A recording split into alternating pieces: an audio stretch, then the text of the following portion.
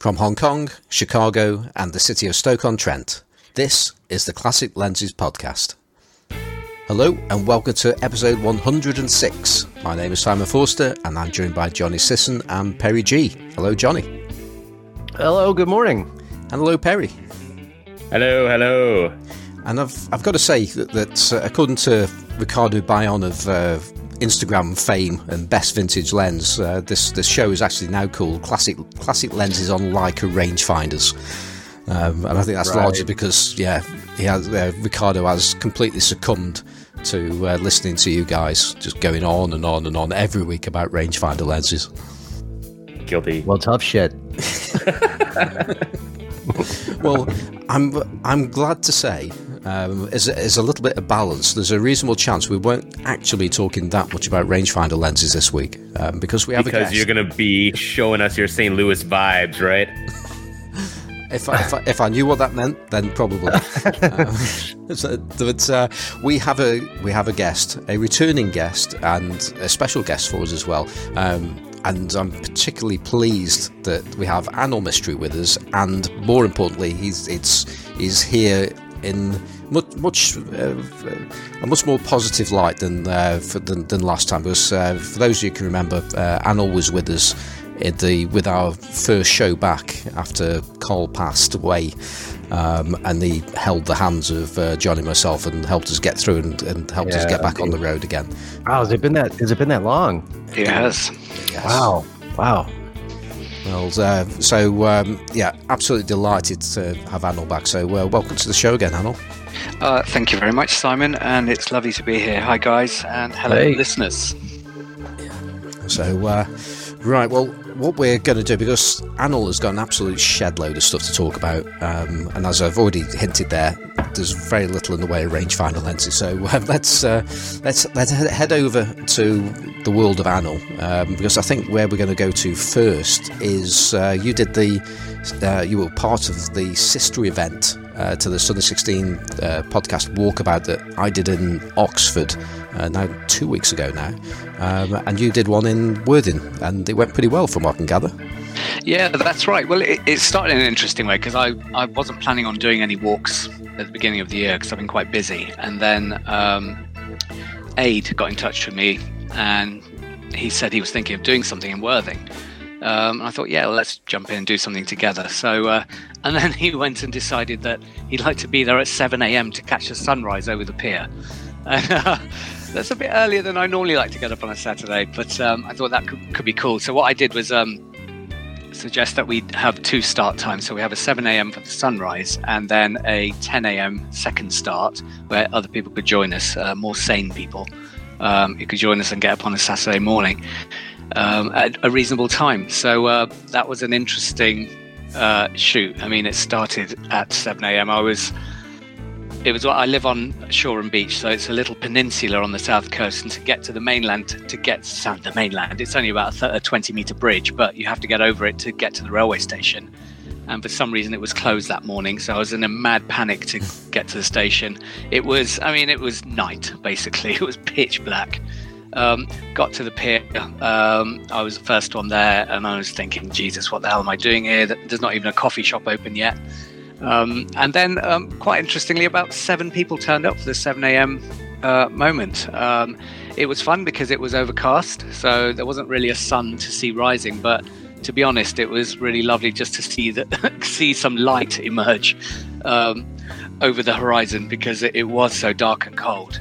And then we had a good old wander around the lovely sights of Worthing, of which there aren't much. I mean, the sea there is fantastic. You organise a walk around a place where there's not much to see. Well, I thought it'd be cool because it was Aid's idea to try Worthing, and I thought, why not? I've never done a walk there, and normally I do Brighton walks because it's nearer to me, and also it's a lot easier in terms of street photography, or a type of street photography, I would say. So Worthing was an interesting challenge in that, firstly, it's not as big and sprawling as Brighton. We had probably about 14 people turn up in the end. So a nice bunch of us. And there's not loads to see in Worthing. So once the pier walk bit was over in the morning, and then I sort of took over from 10 o'clock, I had to really have a good think about where we were going to go and made sure we weren't, if anything, the challenge was to just keep everyone busy and weaving around streets and trying out little corners and things. And it worked out really well in that, for a start, overlooking the sea in Worthing and Worthing Lido is an amazing sort of brutalist 70s car park. And it's just a big ominous chunk of concrete with these really big geometric holes where you can look out over the sea. But outside the front of it is this sort of just flat sort of, I don't know what you call it, apron of land. And it turned out that in the afternoon when the sun came out, and it was a really bright day, there was a whole bunch of lads just hanging around there, teenage boys listening to their grime music, trying to impress the bunch of little teenage girls who were sort of sat close to them but not close enough. It was a anthropologist's dream. But these guys all had their mountain bikes and they were doing wheelies. So we had this lovely flat piece of land with this lovely stark block of a building behind, bright sunlight, and these kids in their 3s and 4s going up and down this strip doing wheelies together. And we got talking to them, and they we started controlling them a bit and told them when to go, and so everyone got some really nice shots there. Also in Worthing there's a museum, and I love local little town museums because they're always a bit crappy and fun in their own way. But what was cool was there was an exhibition of coastal photography from a woman, I've forgotten her name, I think it was Sarah Williams, but they were lovely shots. I think they were shot in a place called the Witterings, which is in West Sussex. And the Witterings is interesting because it's the first bit of sand you start to get from when you go west of Brighton. But also when the tide is low, you can walk out for probably half a mile. And the water is, between ankle and knee height. So it's really eerie and dreamlike. So the photography in this exhibition featured photographs that this woman had taken from quite a high aerial perspective of just rows of people just walking into the sea and nothing else. And it was really strange because these people were fully clothed, but they almost looked like some weird death cult who were just wandering off into the sea. But the point was they were walking at such a distance, you expect the sea to get deeper as you go into it, but it wasn't. So it was just a really nice selection of shots, well framed and interesting to look at. So that took up a bit of time. And then we had some pub stops, and there's lots of nice craft beer places in Worthing, and a friend of mine had opened a bottle shop, so we ended up there as well. So it was a pretty good day. It was a good day for Worthing, and I think one of the challenges with Worthing is that it's not Brighton. And by that I mean Brighton is great because I almost imagine Brighton for street photography of all types is great because it's like the whole city is like a cool part of London where they don't mind you doing street photography, like I would say Soho or Carnaby Street, where people are in a positive mindset that they're looking around, they expect cool shit to be going on around them. Whereas Worthing is a bit of a South Coast granny pensioner town, little bit down in the dumps, and it's the people there, I call it suspicious. You get areas where you walk around with a camera, people get suspicious. So I took a few street shots, but luckily there was enough coastal stuff to shoot. And also I just wasn't in the mood to get into it with anybody and take that risk or bother. So I got a few street portraits, but generally most people were happy shooting architecture, the water and light and shadow and things. And if there was anyone with me who wanted to try street photography, for the first time, I probably wouldn't have recommended that as a place, simply because it is a kind of place where, choose the wrong person, you'll get a crowd of idiots around you and you can get smack in the mouth. Or equally, you just end up with loads of people saying no, and that's a more likely thing to happen. And what happens is then it just puts you off it, because street photography is so dependent upon your confidence a lot of the time. And if you have positive experiences, it spurs you on to push yourself into other places. Whereas if you start and try it out in a place where it's just not conducive in the first place, it can just affect your view on how you do it in future. So looking at a map on Google Maps, Worthing seems to be sandwiched in between a place called Lansing and a place called Goring by Sea. So it sounds like what you're saying is those places are named after what they do to street photographers sometimes? I would say yes, pretty much. But it was a good day, and I know there was one going on in Oxford, and apparently we were competing. But we had chips. And we had a beach. So I think we won. Well, there was a bit of competition going on, largely because of Graham Jago of the Sunday 16 podcast, tweeting out sort of making it well known that there were more people in Oxford than there were at Worthing. I mean, there was 22 versus was it 14 you got in the end? Yeah, we got about 14. Which was good for Worthing, actually. Oh, I've just realised I've just been talking over it and I was muted. Oh dear. Do we just want to go back a little bit, because that's going to sound absolutely awful, isn't it?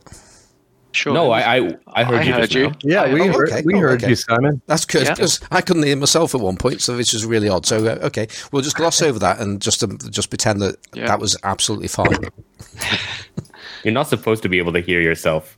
Yeah, you know what I mean. Anyway, but I wasn't getting any kind of reactions, and which is sometimes when I do try and say something funny, and I think to myself, that wasn't that good, and then everything else just goes completely silent, and the tumbleweeds come across. Yeah, I was thinking it wasn't really one of those moments, was it? You're good.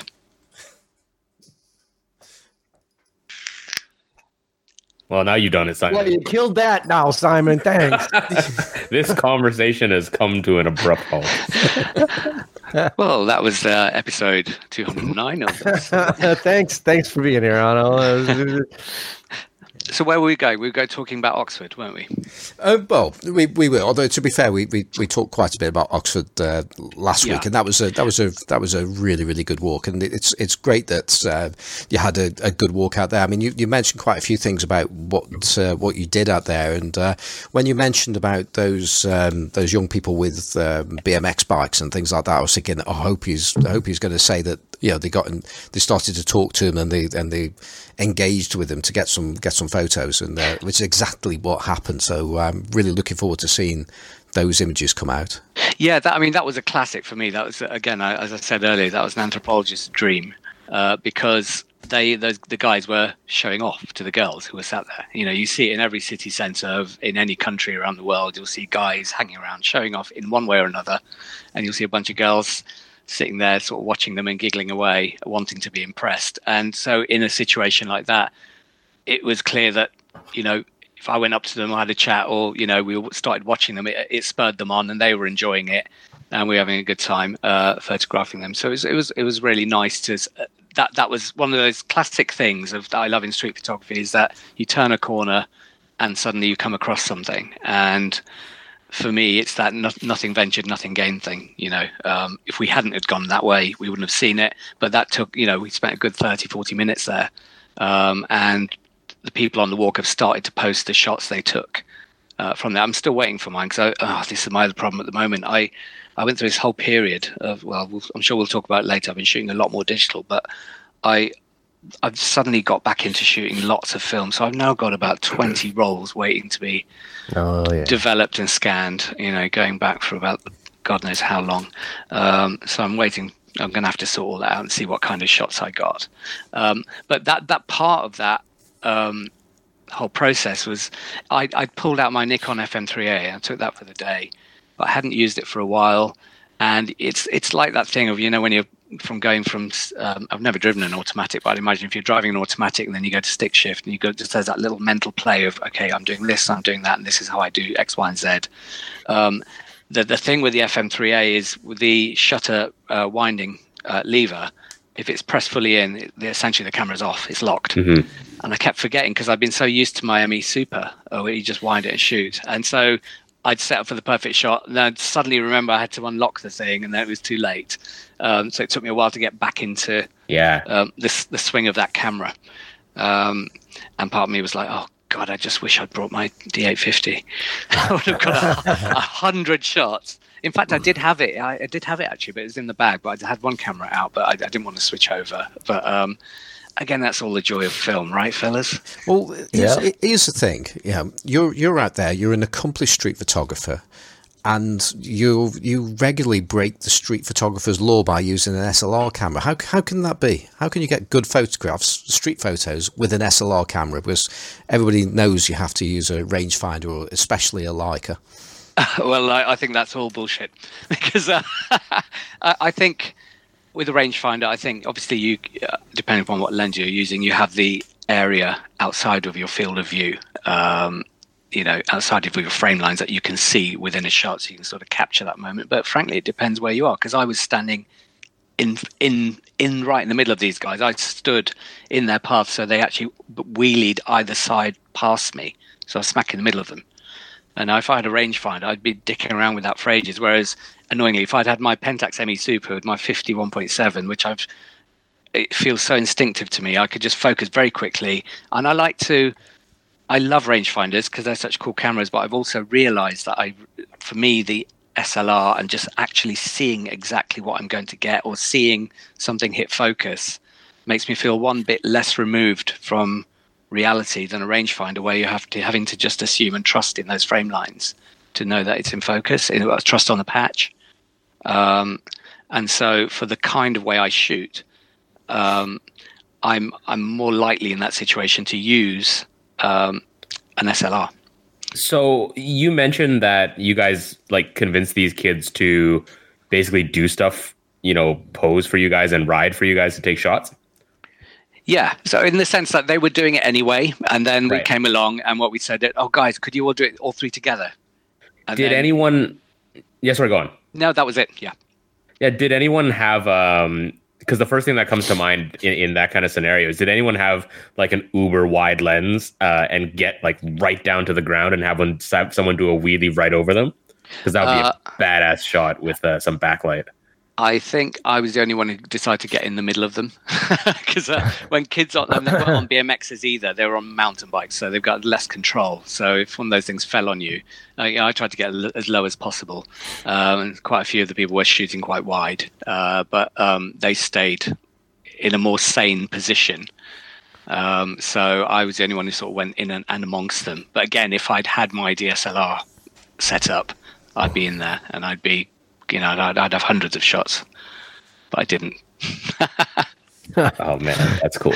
Yeah, it's interesting because some of the stuff I've been shooting recently, I've been shooting a lot with a 28, often on digital on my Ricoh GR point and shoot, because I'm trying to force myself to play angles a little bit more. Yeah. So when you were describing that scenario, I was just thinking man, the one shot that I would totally want to make is I would just get straight on the ground, Well, but dying is a bad outcome of photography. But that's the camera I'm missing. It's not the GR2, but this is going back to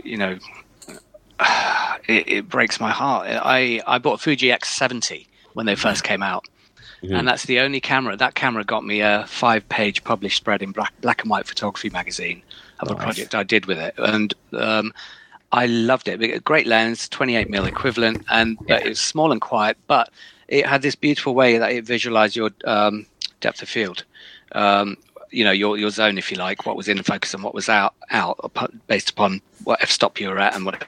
So I used to just walk around with it sort of as if my hand was loose, just on the floor, so just around my hip. I wouldn't even be looking at it, and I can walk past people, and I got really good at just cracking away shots because the camera was totally silent and no one knew I was shooting because it was black. Oh, I shoot like that with the GR all the time. Yeah, awesome. The small form factor, and it was great. But then I was umming and ahhing about the GR2, so then I sold it and decided to get a GR2. And then I got, as you do on Facebook, you go down a rabbit hole. I found a Facebook group where all the GR2 owners were moaning about the dust problem on the sensor, and because of the design of the camera, you can't open it up and clear the dust. So by the time my GR2 arrived, I sent it straight back, got a refund, and I thought, you know what, I'll wait for the GR3. So then I waited about, a year and a half, and the GR3 turned up, and it was stupidly expensive for what it was. 24 megapixels, fair enough, but still the dust sensor issue and no flash. So suddenly I wanted to go back 2 steps and get my X70, which now is, those cameras are now selling for more than they were originally on the market for. Well, if it makes you feel any better, people have figured out how to do this, and there's at least one repair guy in Hong Kong who will de-dust a Ricoh GR2 for the equivalent of like £10. Okay, well, that's good to know. But then I've started to also, through my digital journey, I've become a bit resolution hungry because, and that's why the XF10 appeals to me potentially, because the fact that you can crop into things and not lose quality, and again, it just suits my. Also, part of me is just a little bit suspicious of. I know that Fuji has its own array in the way its sensors work, and sometimes I like it and sometimes I don't. I don't think that camera has an X-Trans sensor though. No, the XF10 doesn't. Yeah, but the X70, the 70 did. Yeah. The XF10. That's what appealed to me about the XF10 is that I think that it would have a bit more latitude. To play with. I think so. With the raw files. Yeah. As long as you don't need the tilty screen. I don't give a damn about the screen. Okay, I wouldn't even use it. I don't even use autofocus when I use these things. It's sort of like a I don't want to call it a cheapened down version of the 70, but it kind of is. Yeah, it's got the same lens. Yeah, it's no worse than the GR3, and it actually has a flash. So there you go. Yeah, and then this is the problem. Then I looked at the GR3. I thought, wow, £800. Yeah, it's crazy. But then that's the same price as now of Fuji X Pro 2. Yeah. And the dust problem on the GR2 is not that big of a problem.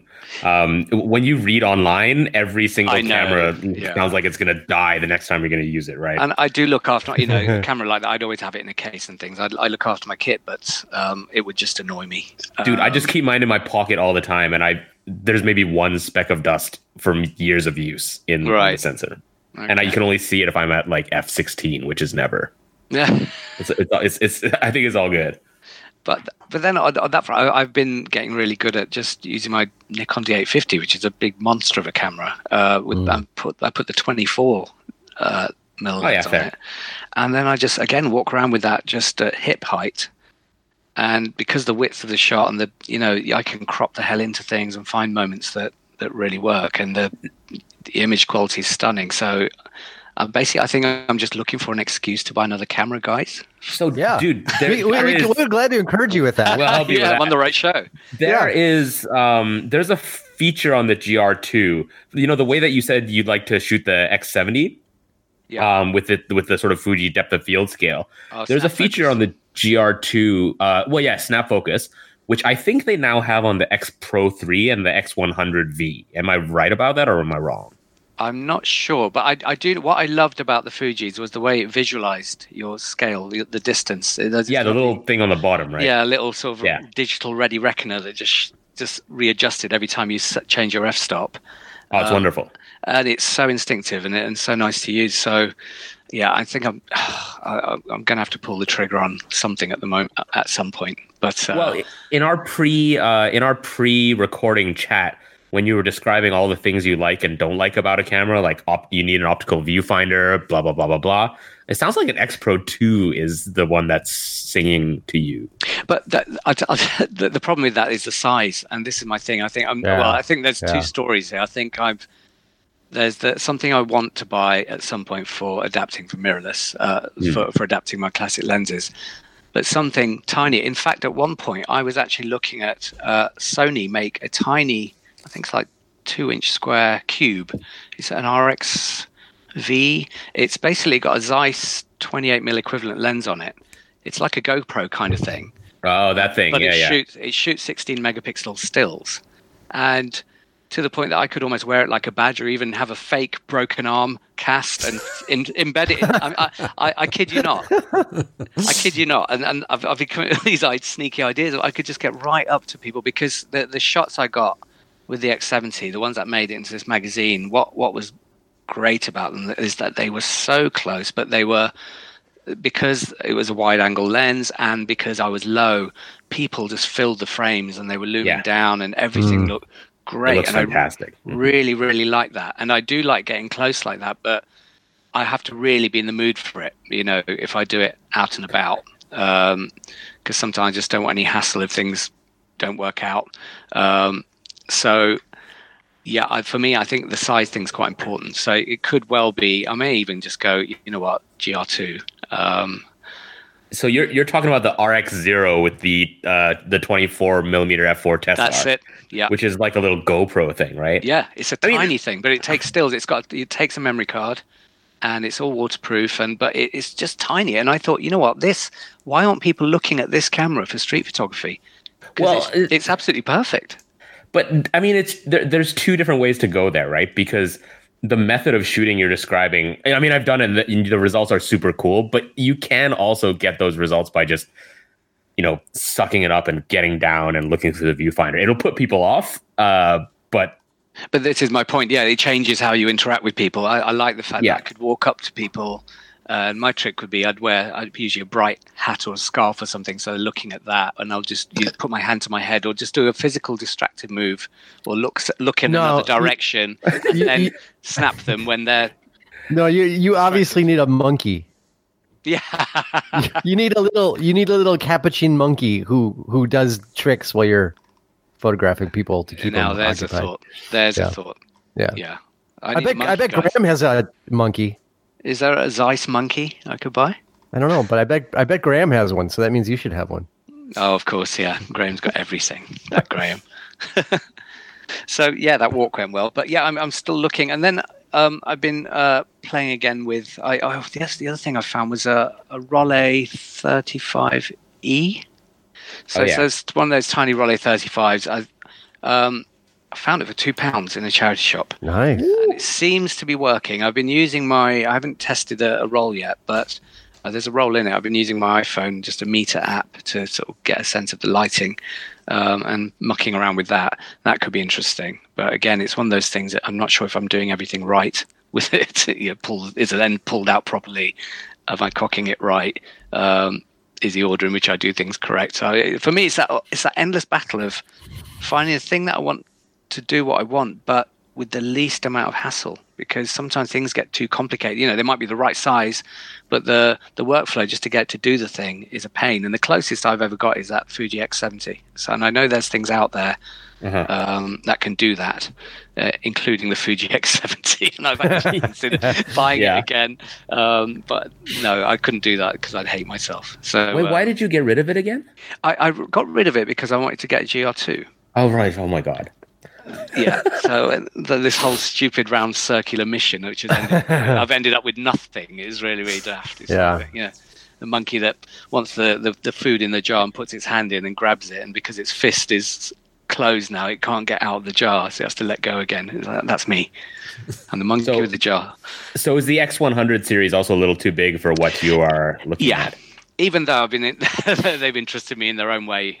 They're so nice. To pay that for a sort of fixed lens thing at that size, I don't know. I've got lots of other bits like that. So, but then that takes me onto the mirrorless camera for which to adapt my other lenses, because I've got a whole bunch of sort of, not loads, but I've got some interesting M42 lenses, and I've been looking at the Sony A6000, which has dropped in price massively.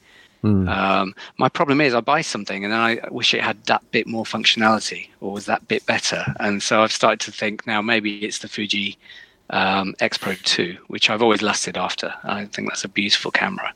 And it's got the Acros film simulation, which I love. Yeah. And also because it's got that hybrid viewfinder, which I find really exciting. The fact that you're looking out into the real world, but then there is a digital overlay. You feel like an Apache helicopter pilot, and I think that's just I don't know why more people don't do that, because I hate a totally digital viewfinder. I just can't stand them. It's like watching TV, and for me, it's almost takes away from the joy of what photography is. I want to see the real world through my viewfinder. And I know they're really good quality now. I know that lags are, the lag that, some cameras black out a bit when you take the shot. That's going, but I still feel that bit removed. And that is that same rangefinder effect. I want to see what I'm seeing. So I think at the moment for me, it could be the X Pro 2. But for me, it's that whole thing of what do you call it? How they focus to show you're in focus. There's lines come up, don't they, on edges of things digitally. Oh, focus peaking. Yeah, focus peaking, and that has it. And I think the A6000 has it, but I'm not a fan of looking at a big screen whilst I'm doing that. Yeah, but Right.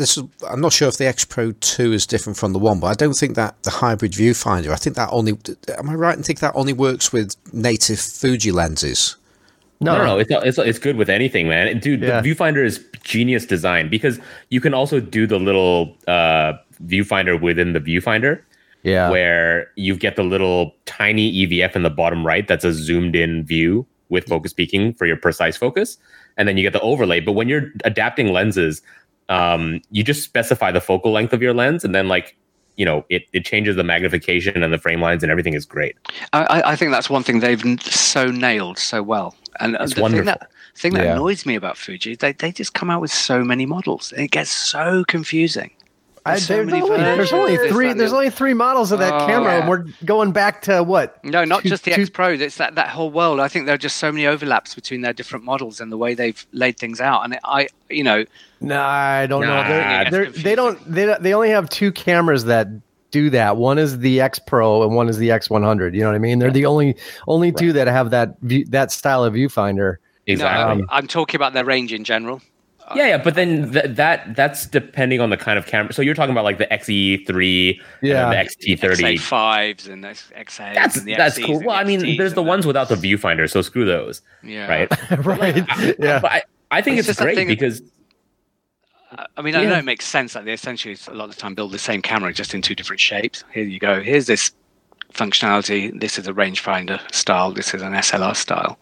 I think that's great because it's not like Yeah. Sony who releases like 10,000 different models that are basically the same. Right. And they update it every month. Fuji has like a few clear differentiated product lines that they update by a firmware, and then every couple of years they just come up with a new model, and it makes sense to me. Yeah, I end up going down just getting really confused, and you think, oh, this one's nearly like that one, but it's just missing that bit. Which one should I get? And I just end up, oh my god, stop it, everybody.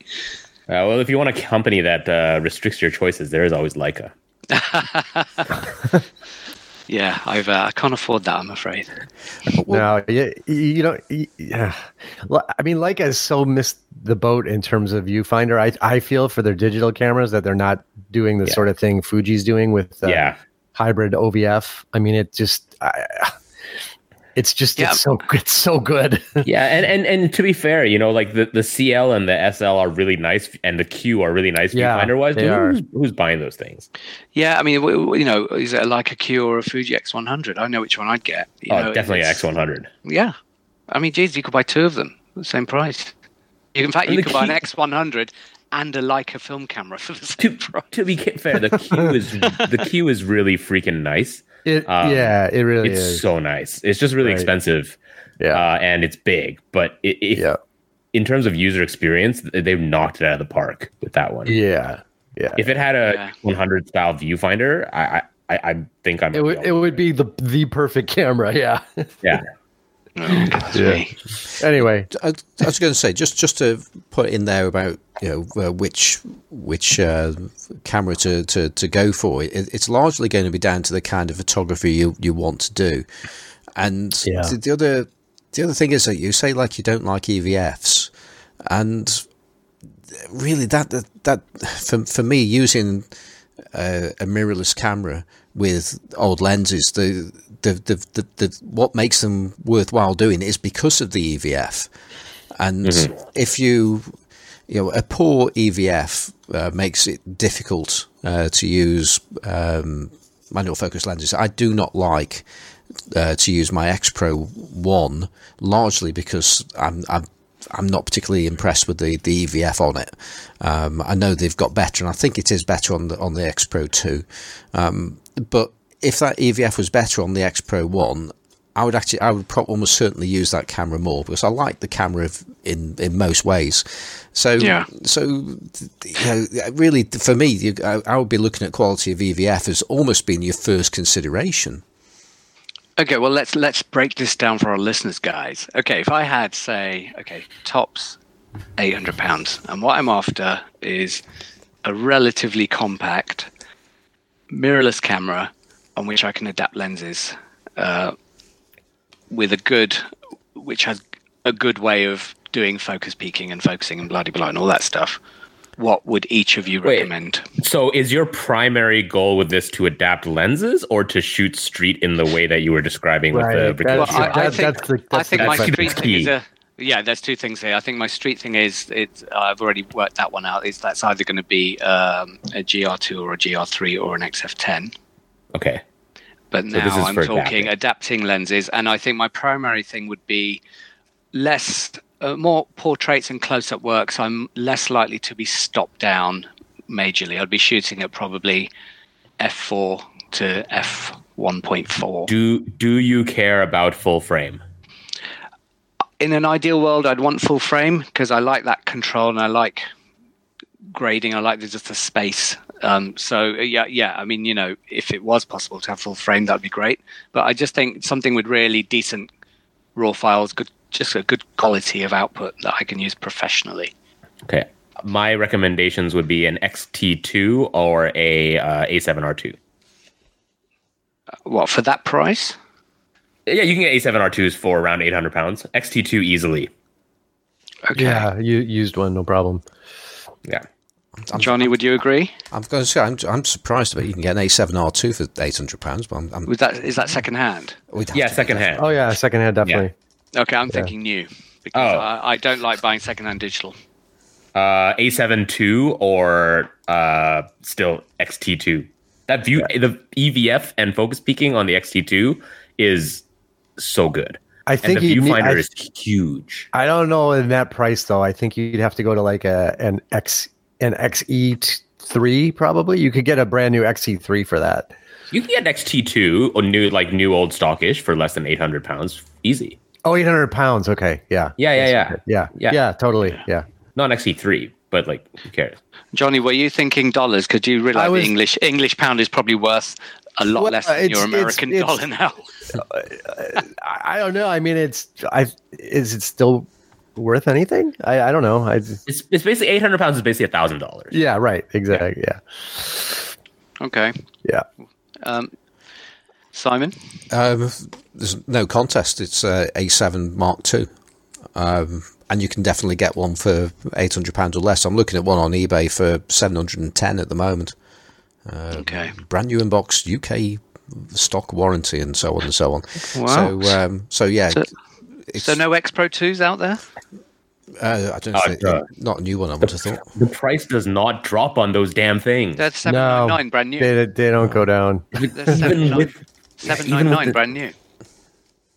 But okay, so X Pro 2. I'm going to say two things about it because the shooting experience is wonderful, right? I want that camera on paper, but there's two things that put me off of that camera. A, it's a little bit wider, which I just find slightly uncomfortably large. B, I really don't like the diagonal edge on it. I think it's ugly, but that's totally irrelevant. But I think the viewfinder magnification is so much smaller than an XT2 that when I use the two side by side, I far prefer the rangefinder styling of camera. But I used to have an XT2 for the longest time, and for me it was no contest when I used them hand in hand because the XT2 viewfinder, even though the experience is not as nice, I far preferred it to the X Pro 2. And to me, the best way to shoot an X Pro 2 is to get an X100 and just don't worry about other lenses. Yeah, far better experience. That was what was about to come out of my mouth too. Just get an X100 and be done with it. Because it's like it's a damn near perfect camera. Also, the same way I can't change the lenses on that though. No, so what? Yeah, so what? So my M42s will now be gathering even more dust, getting even more fungus. It really annoyed me. I've had them in a cupboard that was in my office, and I thought I'd get them out. I've recently rearranged my office, and I started looking through, and I realized some of them are starting to get those sort of evil strands of fungus in them. And I thought, oh Jesus Christ, I've just got to use these things before they die, or before I decide myself to open them up and destroy them. So I've got to do something with them, and I don't want to go down the film camera route and adapting and all that stuff. It's just Okay, so let's try to get this settled. Simon, A7 Mark II versus XT2. in this corner of the ring, we have Simon Forster on the Sony side. I'm going to take the Fuji side. Okay, well, go on, Johnny. John, yeah. I was gonna say just flip a coin. Yeah, I mean either one will do it. Pick the one that's that has the user interface that you like the most. In which case, it won't be Sony. Here's the thing, right? That was a roundabout way to try to be fair, but be totally unfair. And the Fuji has a film simulation, so that's what I love. The Sony is nice on paper, but it will piss you off. Oh, I know. So I have both, right? I use my Sony for one thing. It's dicking around.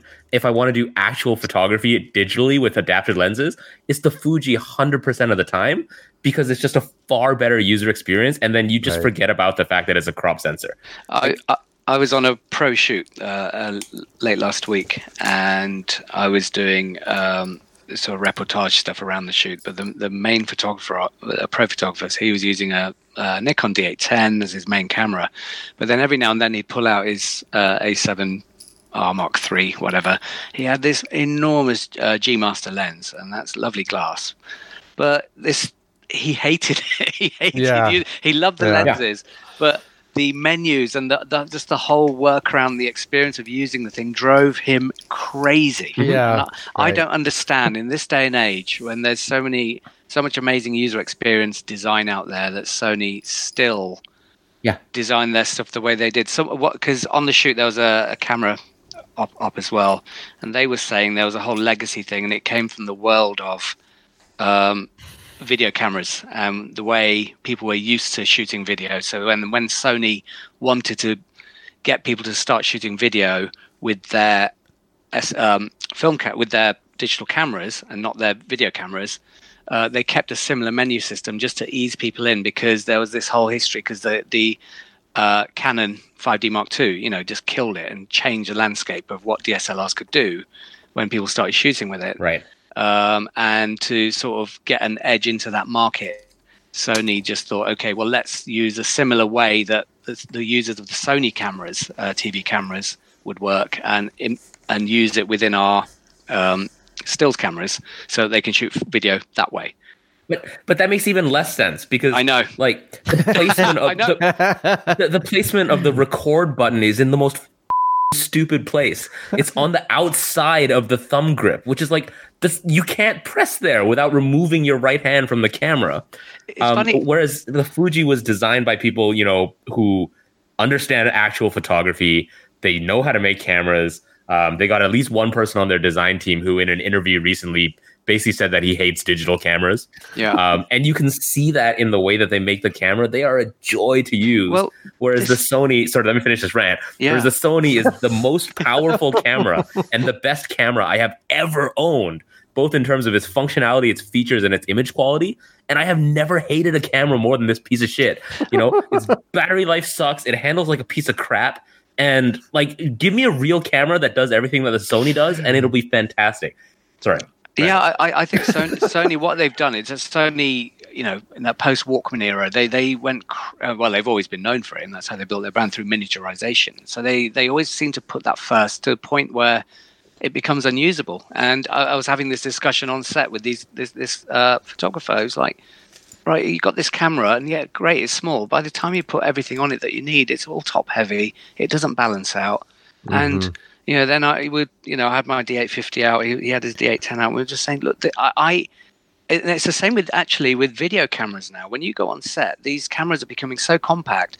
They're now having to add bits on, and weights and balances and counterweights. So it actually sits on your shoulders. So when I used to work in TV back in the day, back in the 90s, you'd have a Sony Betacam, a Digibeta camera, big heavy that sit on your shoulder. Now there's two reasons for that. Hey, obviously, you were shooting to tape, so it had to be that big to house all the stuff inside. But when you're holding a camera, you don't want something so light and flimsy that every time you breathe, it's moving. That the weight actually helps, and that's what I love about actually having a camera with a bit of heft to it, because it balances you out. And so when you press a shutter, the weight of it and the mass of this camera absorbs any movement. Whereas when you get small, you move anything or click anything, the whole camera turns or it wobbles a bit. And that's a really big deal when you're on a big shoot. Yeah. You know, when you're starting to having to zoom into shops and crop and check all those details, you can really tell. So in a way, and that's my, you know, I get why mirrorless is coming to the fore now, but I like the form factor and the size and the weight of an SLR. And I think, for example, the the Panasonic SR series, their new mirrorless cameras, they seem to get it right because they're bigger and a bit heftier. They look just solid and more reliable. And I think that I'd imagine the user experience of holding something like that makes you more confident. Whereas by the time you put stuff on a Sony, Jesus, it just looks ridiculous. Yeah. You know, it's not good in the hand. Okay, am I allowed to talk now? Yeah, go on then. Because I've just been sitting here listening to a complete load of bollocks, as far as I'm concerned. It's absolute nonsense. Right. First thing, ergonomics, and let's talk about the display and the menus, and we've talked about this in the past, but clearly whatever I've said just doesn't seem to go into anybody else's head. And that's a case of once you've set your camera up, there's hardly ever a reason to go into the menus. That's the first thing. And you've got custom buttons all over the place in good positions so that you can just set something up. I have a button for peaking. I have a button for magnification. I can get to ISO far easier than I can do on my X Pro. It winds me up royally about how difficult it is to do that. Why don't you just set a button like, you know? Yeah, but so I've got a button doing something else. There aren't enough custom buttons. There aren't enough buttons. I got it. Okay. Yeah, needs more buttons. Those people like Hamish Gill who moan about it's got too many buttons. I don't like it.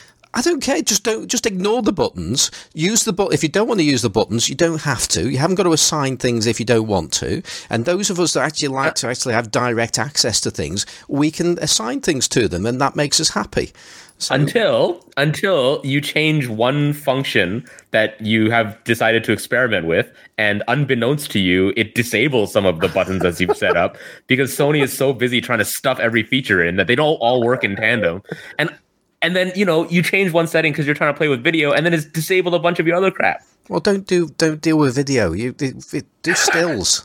I mean, we shouldn't be talking about video on these things anyway. It's stills anyway. So that's me being a dinosaur. But I think you're talking. There's two things. There's the if you like, the user interface, the UI. But then there's the beyond that. There's the ergonomics, if you like, the shape of the camera, and beyond that, there's just the form factor in a bigger sense in that balance of the thing and and that's fine. And I've written something down here. Get a grip. And quite literally. Now I've used when I first had my Sony, I was still doing a lot of wildlife photography. So that's what I used to do with my EM1, and that's an even smaller camera than the Sony, although it's actually not that much smaller. And I was using, by the time I finished doing that, I was using 400mm Canon lenses, manual FD lenses. In fact, my favourite lens that I was using was a 400 4.5. And I was using that on the Olympus, and then I started using it on my Sony. And that's a big lens on a little body. I just had a grip, and when you've got a grip, it's just balanced right. You've got 2 batteries in there as well, so that if you have got a problem with battery life, then that overcomes it. And certainly in the case the A7R R2 may well be a simple case of that uses more batteries than the basic 2, because mine was not a problem at all. I've done. Oh, dude. Yeah, it's bad. I carry 6 spare batteries with me because that thing sucks battery. This is the other thing with miniaturization. And I know, my D850, I can shoot all day. I take 6 batteries with me, and I will shoot all day. I'll crack off thousands of shots, and I never even kill one battery. Yeah. Can't kill one battery, and that is that's great. Yeah. So all of this, just so I'm clear, all of this is just so that you have a smaller alternative to the D850, more or less, yeah? No. Okay. I think I've realized as my work is getting more as professional, I suppose, I've started to get more professional commissions. My work has moved from tinkering and messing about and doing stuff for personal reasons to doing stuff that has a much higher quality threshold and expectation of quality. And so I'm having to make sure that I've got the right bits for that.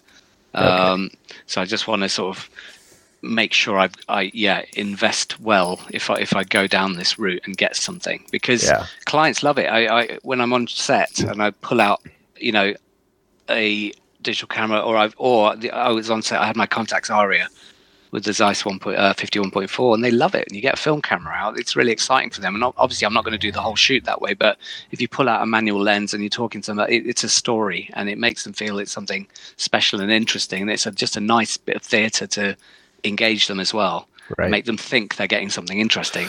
As to whether they can tell which of the shots you finally took was with that lens or the other, but the point is, it's a story. Well, I'm just gonna kind of go back to say, just try them both and pick the one that has the interface you like better. And I'm not saying that that's necessarily only going to be you may be like Simon in that there's one button in the wrong place and you can't figure out how to set your ISO where you want, and that blows the whole deal for you. I've tried the Sonys, but I just like the shape and the hold of any Fuji camera over the Sonys, if I'm honest. I just think they, And there's an ISO dial on the X Pro too. Yeah, and there were. I had, by the way, I know that Johnny was trying to get away from me talking because I hadn't actually finished. So you've got the ability to get a cheap grip and make the camera bigger if you need more balance with a larger lens. That's one thing. But once I moved away from using large lenses, I haven't used my grip now for about 2 years. I used to always use the grip. Now I rarely use the grip, and that's because I'm just using smaller lenses, 50mm, and tends to be wider.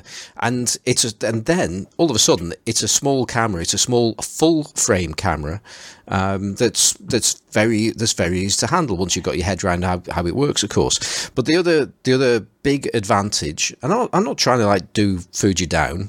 Well, actually, I am. But no, because they just annoy me.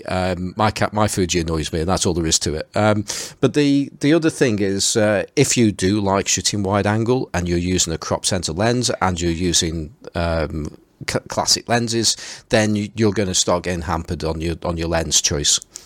So you end up having to use a much larger lens. No. Oh yes. Not unless you're trying to shoot like 12mm. No, 17mm. I'm not saying. Sorry, if you want to shoot 24mm, you're using a 17mm lens, and they're much bigger. No, they're not. What are you talking about? Depends on the lens. Sorry. Depends on the lens. It depends on the lens. Come on. All 70mm lenses are twice the size of a 24 at 2.8. All, in fact, usually slower because they're usually 3.5s, aren't they? Anyway, I'm right, and you know I am. Well, okay, speaking of form factor, I'm going to move this conversation to something I discovered, which excited me in a very, very big way. So I was in a camera shop in Brighton and just wandering around, and I saw a camera I'd never heard of before, and it's called the Ricoh KR10. I'd never seen this thing before. The first thing that excited me was that the way KR10 was written, it looked like a Swiss font, looked like a Helvetica. It was a black camera, but then also immediately it hit me that the shape of it was incredibly similar to my Nikon FM3A and the sort of those Nikon cameras, so the body shape and size. And then I realized that it was a Pentax K-mount. I'd never heard of this camera, so I picked it up and had a play, and I loved it. So it's got a lovely needle inside showing you the meter. It's got aperture priority, and it goes to 1,000th of a second, and it was in absolutely mint condition. And I love it. So I bought it and I got it home and I looked into it, and apparently it was made by that C word you hate, Johnny, Casina. No, I was just about to say you got yourself a fine Casina there. But and apparently it was Watt Camera's Camera of the Year in 1980. But this thing is staggering, and what I don't understand is why more people don't rave about it, especially people entering film photography, because it's I got this. You can go full manual and you can go aperture priority. Yeah, they're so easy to use. And one of my favorite lenses is the Pentax 51.7. It's just the most easy and instinctive. In terms of ease of use and sort of user experience, it's up there for me anyway with my Zeiss Planar 51.4. I just love the throw on it.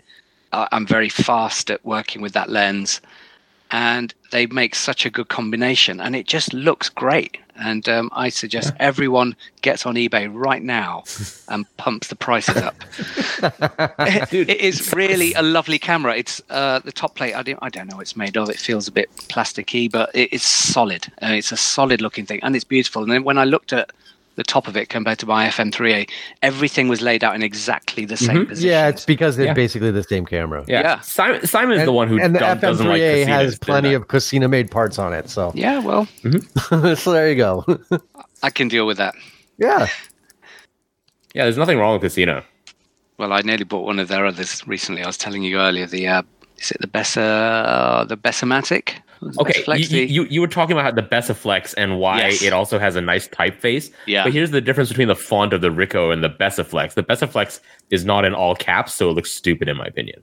Oh, I think it's beautiful. It's really clean, but also it's the shape above the pentaprism. It makes me think of a stealth fighter. Everything else about that camera, I agree. I think it's beautiful, but the font looks like they typed it in Microsoft Word and forgot to change the font before they printed it onto the camera. That's what I love about it. At least they kerned it well. I mean, come on, you got to give them points. Kerning is nice. Yeah, they could have totally messed that up. It's so clean and crisp in design. It's a gorgeous thing. It has that lovely the back, that sort of slight thumb grip area that I had on my Voigtlander Bessa R3A. Yeah, because it's the same. It's the same rubbery chassis. They're all these cameras are built on the same chassis. I'm cool with that. Yeah. Just badge it, rebadge it, put Yeah. it out. Yeah, but they're relatively works. new, so yeah, it does the job. But I mean, have you guys ever come across this camera? Used one? Well, I come across them quite often because they usually get dumped on me. Wow. I've actually got one at the moment, which I need to take a closer look at because I picked it up a couple of weeks ago, and shortly after you started saying things on Twitter about just how wonderful the KR10s are, and I'm scratching my head and goes, really the KR10? Are we talking about the same camera here? It's because for me, it's working backwards from two things that I love, which is my Pentax ME Super with the 50 on it. And then also my Nikon FM3A. It's like these two worlds have merged, and that just blew my mind. I just thought, wow, this is really something interesting. You get a sort of Nikon user experience, and you got all that Pentax glass, which is really nice and quite cheap as well. That point you're making about the set, the layout with Nikon, that's something I hadn't picked up on at all, and I can see now, why that would increase the interest in that. But I mean, earlier on, you sent us a picture of that camera along with a black ME Super and some of the lenses that we may get to talk about. And I'm just looking at the two of them, and I think the Pentax ME Super is a beautiful looking camera. I think it's fantastic. I'm more drawn to that than say the other small camera of a similar kind of the Olympus cameras, the single digit OMs. I bought an OM2N and the shutter's gone weird. I need to get it repaired. But the thing is, I never used it. It felt too boxy. But I'll tell you something, that ME Super, I ended up buying a second one. I may buy a third just to have a spare in case the two die. I love it that much. It is just so great in the hand, so compact. Exactly. And shutter speed to a 2,000th per second as well. Oh, I didn't realise that. That's It is fantastic. Yeah. And it's so quick to use. And I've finally got the 40mm 2.8 Pancake to put on it. I bought one about three times off eBay, and they all had a bit of dirt or rubbish on them, and one came without the knurled rubber bit around the focus, so you simply couldn't turn it. Whatever, but finally I got a super clean one. I was just going to say, because I think it's worth just chatting about the lens, but let's just finish off where I'm going with this, and that's it's sitting next to the picture of the KR10. And I'm looking at the Pentax, and I'm seeing Desire. I think that's lovely. And then you look over at the Ricoh, and it's just a camera. Oh, I love the Ricoh. It's like if you go on Google and type in camera symbol, and you get a reduced down graphic design image, an icon of a camera, the Ricoh KR10 is kind of what they look like. They're just big. They've got a lovely box shape, and they're just solid. And there's something about this that's like quite brutalist in that sense, and that's what I like about them. Yeah. Well, at the end of the day, cameras are light type boxes that take pictures, and if they work, they work. So, and if you like it, that's the thing. At the end of the day, if you're enjoying using a piece of equipment, then you're just going to get the most out of it. Yeah. So your 40mm pancake. Don't see too many of these about. So I'm just wondering how. See, that's the thing. When I see about these 40mm pancakes, and I always immediately think of the Konica 40mm as well, but that's a 1.8. So that immediately, a lot of people say nice things about the Pentax, but I always think, well, the Konica's 1.8 and this is a 2.8. Yeah, the Pentax ME with that lens, Mike Epstein here in Hong Kong raves about that combo because of how compact it is. But he has pointed out to me that the lens, even though he really likes it for its size, he doesn't really like the handling because the rings are a little small and it's a little bit slow to operate. Agree. Yeah, and I'd agree with it's that. not particularly sharp. So he has just replaced it with the Voigtlander 40 F2 Ultron, which will now be living on his Pentax ME Super and came out, which looks like a sexy combo. Yeah, I've been this 42.8 Pentax pancake. It's nice and narrow and it's nice and small, but I would agree in terms of the grip to actually turn the focus. It is quite narrow, and you find yourself, because you're so used to moving from turning the aperture wheel and then moving your thumb and your forefinger forward a bit to then focus. And this thing it's such a narrow space. The grip on it is very narrow, so it's just a bit of getting used to. And I'm trying to get my head around that. But as you're talking about that 40mm F2 Ultron, that's something I've sort of been lusting after for my Nikon. Oh, it's so nice on Nikon. Yeah. And that's because I love 40mm. I use the 40mm Nocton. It never comes off my CLE, and I think the look of that now lens is beautiful. The shots I get off that, but there's something about 40mm. I'm always usually 35 or 50, and 40 is kind of pretty much in the middle. So that's why I got it for the Pentax. As to what the shots will look like, I've got my first roll in it at the moment. I'm putting it through. That should be interesting. But I just in my when I put it on in the viewfinder, I see a view I'm used to. Which I like because it's good enough for portraits and it's good enough for streets. Step a bit closer for a portrait, step a tiny bit further back for street, but it's a great single lens that ticks a lot of boxes. But that scalloped barrel on the 40mm Nocton Ultron, for the Nikon, really excites me. It feels so good. Yeah.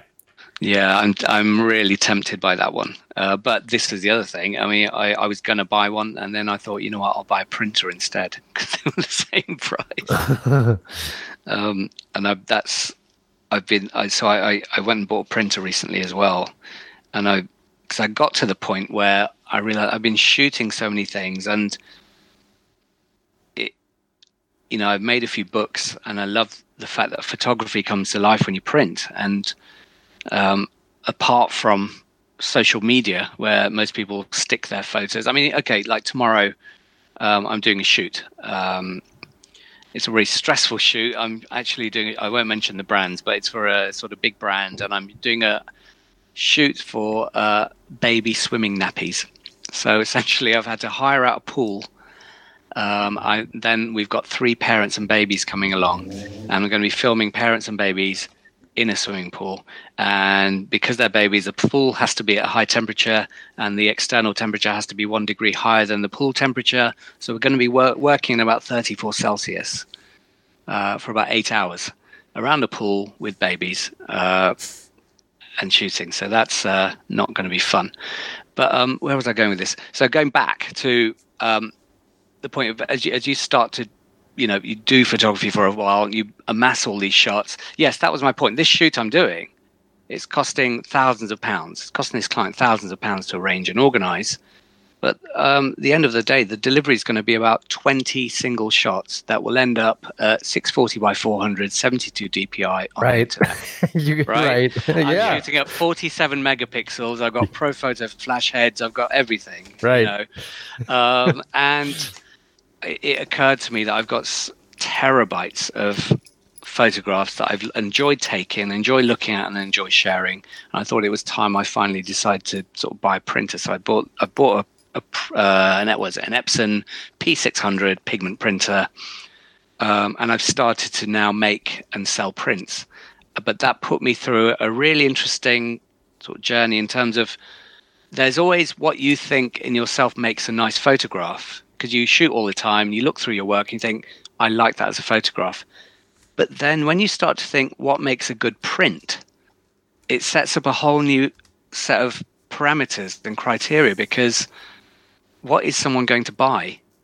And on one level, that can take you down a really cheesy road, because a lot of people love landscapey stuff simply because a print in a room is essentially a window into another world, and people like that. That's why people love landscapes. If you've got a small flat, you put a big landscape picture on the wall, it's like a window, and you're looking into a space. So it adds depth to your environment.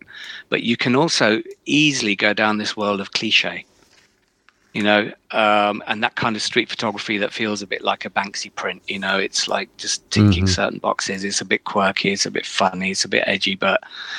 And so I've now started to print, and it's it's opened up another universe of possibilities, which is all a bit scary, because the quality of print is incredible off this machine. The cost of the paper isn't cheap. Sorry, what printer was it again? So it's an Epson P600. So it's an A3 pigment ink printer. So it's got 9 inks in it. 4 of them are dedicated to black. And it's museum quality, archival quality prints. And you can print on glossy and matte and whatever the hell you want. So I started to play with that. And it's been going well. I mean, my plan is to essentially sell enough prints to make the printer pay for itself. I got a quarter of the way through there within 10 days, so that was great. And I'm only just beginning. I've started to have loads of ideas, because what I'd love to do is then print another photo book / zine, that word you don't understand, Perry, and give away a little print inside each one. But my whole thing is, we're talking about photography with classic lenses, and speaking about the photography bit, it is so important to print your work or get it off the screen, because you simply engage with it in a totally different way. You can touch it, you can smell it if you want, you can get your eye right up to it, and really understand the quality that's gone into it. And the camera I'm shooting with, I could do A2 prints with it and you wouldn't see a single pixel. And I'm putting little images on Instagram, for God's sake. So I've started to now re-go through. So it was I spent the 2 weekends going through literally thousands of photographs, thinking, okay, I like this photograph, but does it make a good print? And it's just a really interesting thing you go through, because you start to, whether you like it or not, hit on cliches, because you think, is the idea to sell prints that express me in my purest way and my art, or is the idea to actually just sell some prints and get my work out there? And for me, it's sort of in the middle of the two, because I want to get my work out there. I want to sell prints. I want to be popular. But at the same time, I don't want to do what everyone else is doing. But at the same time, I want to sell shit. You've got to. Otherwise, what's the point?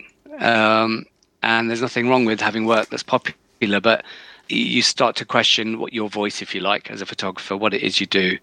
And so that's starting to be an interesting little journey I'm going down. And also just understanding how terrifyingly quick your ink levels go down when you print. Good God, yeah. You're talking, or when you don't print. Yeah. You've got to basically make sure you turn this camera on, this printer on and off at least once a week, just to keep the heads alive. Because if that clogs, you're screwed, and you have to go through all sorts of nonsense. But also to swap out one set of inks. And as you know, these printers are just loss leaders. They're sold at cost, just to get them into people's houses, because the money is made off the inks. You're talking £200 for a set of inks. So what I do with my Canon Pro 10 or whatever printer I have is I have a set of Octo inks that I order from the UK, and I just refill them. Yeah, I don't want to go down because I know you can go down the whole, by buying non-manufacturer inks, you can reduce your prices massively. but then certain colors are off, and I'm still getting my head around the whole ICC profile world. Also, how accurate is my monitor and what you see on your so screen. Annoying. Yeah, to be honest with you guys, to a point, I've actually just ignored it. I'm working off an Apple iMac, 27-inch monitor, and generally, what I see on my screen is what I see on the printer and what I see coming out. So I use the ICC profiles. I download them for each paper, but I've frankly never seen any particular difference, so I'm not worrying about it. And a lot of my work is monochrome anyway, so it's not relevant. But it is, again, you can geek out to the max. You can now get attachments for this printer where you can, instead of using original inks, you can attach these things that then have giant bottles of all the ink colors that just feed in through the pipes, and you can just customize them as much as you want. But I'll tell you what, it's fun. Printing your work is just fantastic, and I highly recommend it to everybody.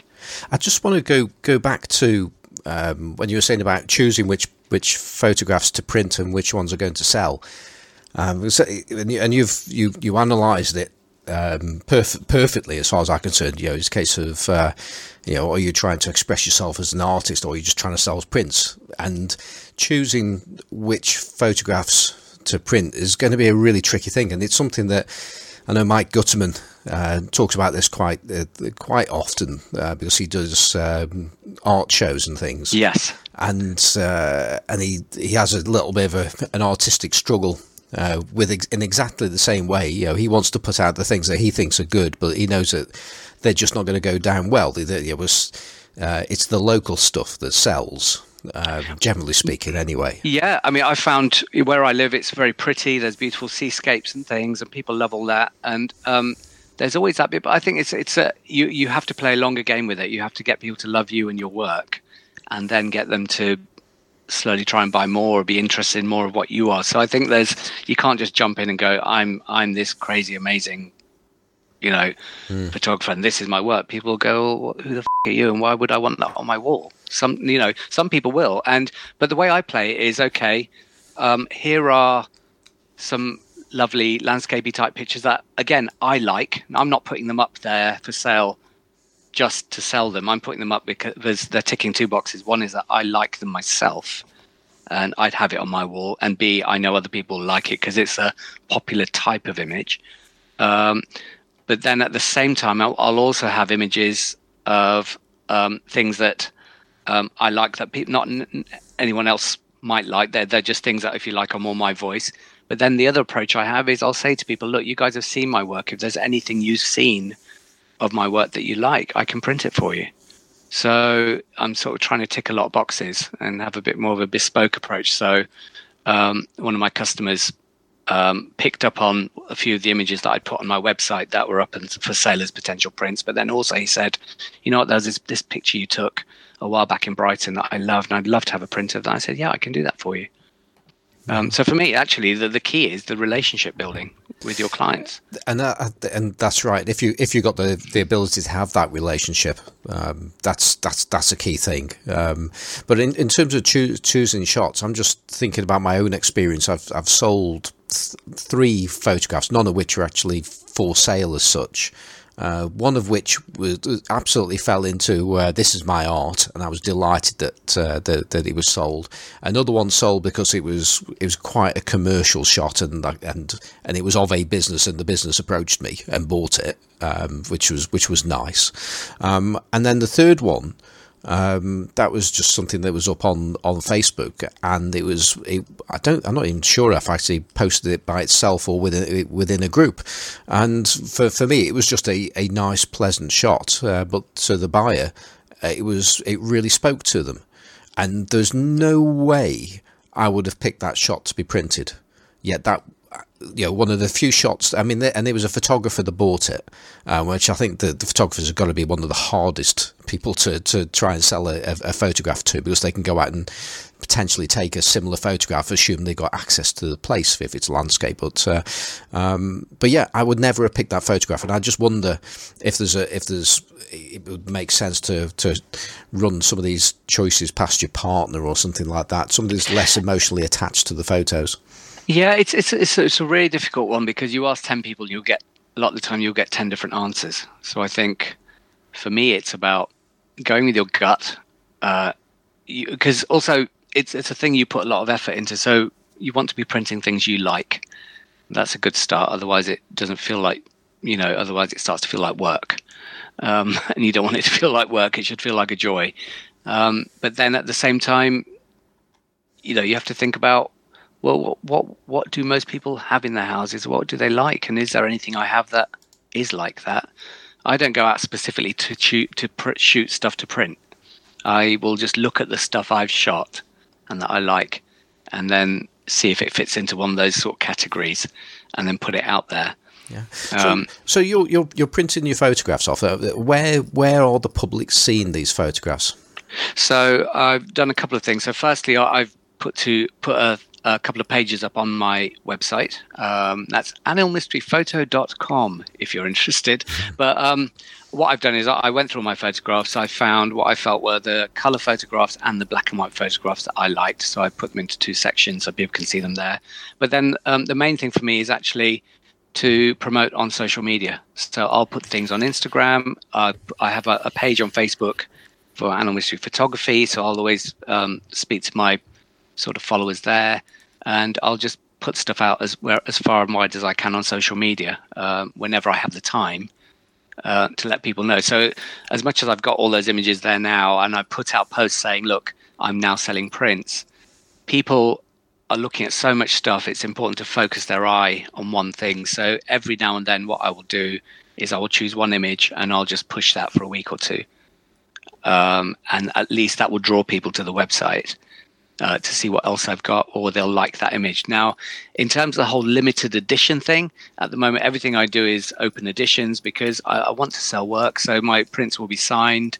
They're on good quality archival paper. They're packaged in a nice way and sent with care and all that stuff, as you'd expect. And I'm not selling them framed because framing is a world of its own. I could easily go out and buy a shitload of IKEA frames, but framing is a very personal thing. And I'd rather just send the prints out as prints, because if you start framing, just the dealing with all that and the postage and this, that, and the other is a pain in the ass. You end up buying loads of frames for different sizes. Also, a lot of my shots are cropped in different ways, but I try to stick to standard formats, square, A4, A3, 8x5, 7x5 or whatever, so that when it does come to framing, it's quite easy for people to find either frames off the shelf or to get something made that isn't too crazy or difficult. Yeah, it's from what I've learned, it appears that if you're actually in a physical environment, or you're out there in the real world, then people tend to gravitate towards the framed pictures. So that's interesting that buying online, I can do a lot of advantages for doing it unframed online, but it's interesting that actually goes potentially better.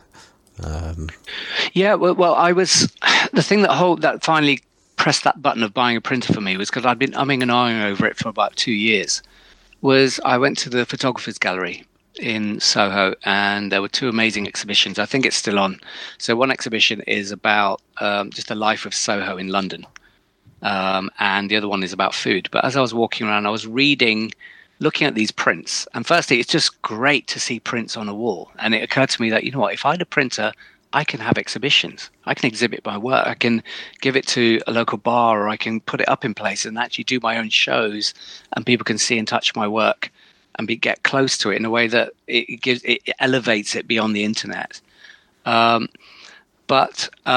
the other thing was that it made me realize that you can the prints in this gallery that were exactly the prints I could actually do on this printer. So one would say giclée print on burita paper. So giclée is a fancy French word for inkjet, and burita paper is a semi-gloss paper which looks like photographic paper. And then another one would say, inkjet print on matte paper, or archival print on whatever. Essentially, that they're all the same thing. But you can buy printers that print to that level of quality, from any shop. And for me, it was about pigment inks because they have a longer life and color fastness. And for me, it's about using the right paper and everything's acid free and archival so that it lasts. And this stuff in theory has 200-year life. But I will tell people when they buy the prints, look, as with any art, don't put anything in direct sunlight. But generally, if you look after it, it will be there for forever, really. So guys, all I can say is make sure you print more of your film and more of your shots, because it's the best thing you'll ever do in your life. So moving on from there, I've got some lenses, touching back on the digital conversation we had and talking about adapting stuff. These are lenses, I bought them because I've heard the odd good thing about them, but I've also just liked the shape of them and the design, and they're all quirky and crazy.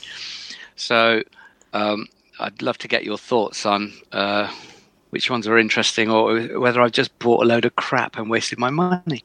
Well, with what you said about both your lenses and the cameras, I'm starting to think that Ed Sheeran wrote that song "Shape of You" for you and your cameras and lenses. I'll tell you, I've never heard a single song by Ed Sheeran in my life, and I never intend to. So, all right, never mind. Our younger listeners will get the reference. I'm a Marvin Gaye kind of guy. Right. So the first one here is the Mir One 37mm f2.8. Cool. I'm going to mute myself. Yeah. Either that's clapping of shame or excitement. Oh well, it's well known to be Carl Haven's favourite lens. So, oh wow! Yeah. I mean, Carl, how many do we keep tabs on how many lenses he bought of that one? I think 3 or 4. Yeah. Why is it a known dodgy lens? Well, I think from that we can only surmise that Carl thought it was absolutely amazing.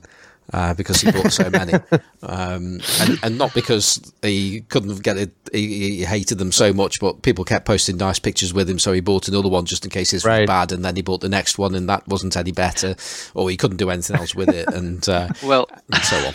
That behaviour sounds similar. That's essentially the way I kind of discover new lenses to buy. Yeah, well, I'm a fan. I really like the Mir One 37mm f2.8, and I've got a picture of it here of yours, and it's made in 1973 as well, which was a very good vintage. So yes, it's in many respects it's quite a vanilla lens. It's got a decent sharpness, and it's a 37mm lens, but the minimum focus distance is a bit weak if you want to get close to things. And if you can, and I used to quite often mount it onto a M42 to M42 focusing helicoid just to get the minimum focus down. But you can get some quite interesting effects when you get relatively close with it. And you need to do that anyway, because like I say, the minimum focus is quite weak on the lens. But you can get some of the bokeh on it if you do wide open and relatively close. It can be a little bit busy. I think that's one way of putting it. So it's not a lens that you might want to do that kind of shooting that often, but you can get some interesting effects. But what I particularly like about that lens is shooting it into the sun, because you can get some pretty wild flare effects, and it's a good video lens as well. If you like, that's a very good point. That's a really good use for it. Yeah. See, that's interesting, because on recent shoots, I went and bought a prism, and I've also started using a glass. So clients are starting to enjoy that sort of look when you introduce aberrations into your shots that make things pretty and sparkly. And like in the old video days, what you do is you just key in a lens flare or add a bit of a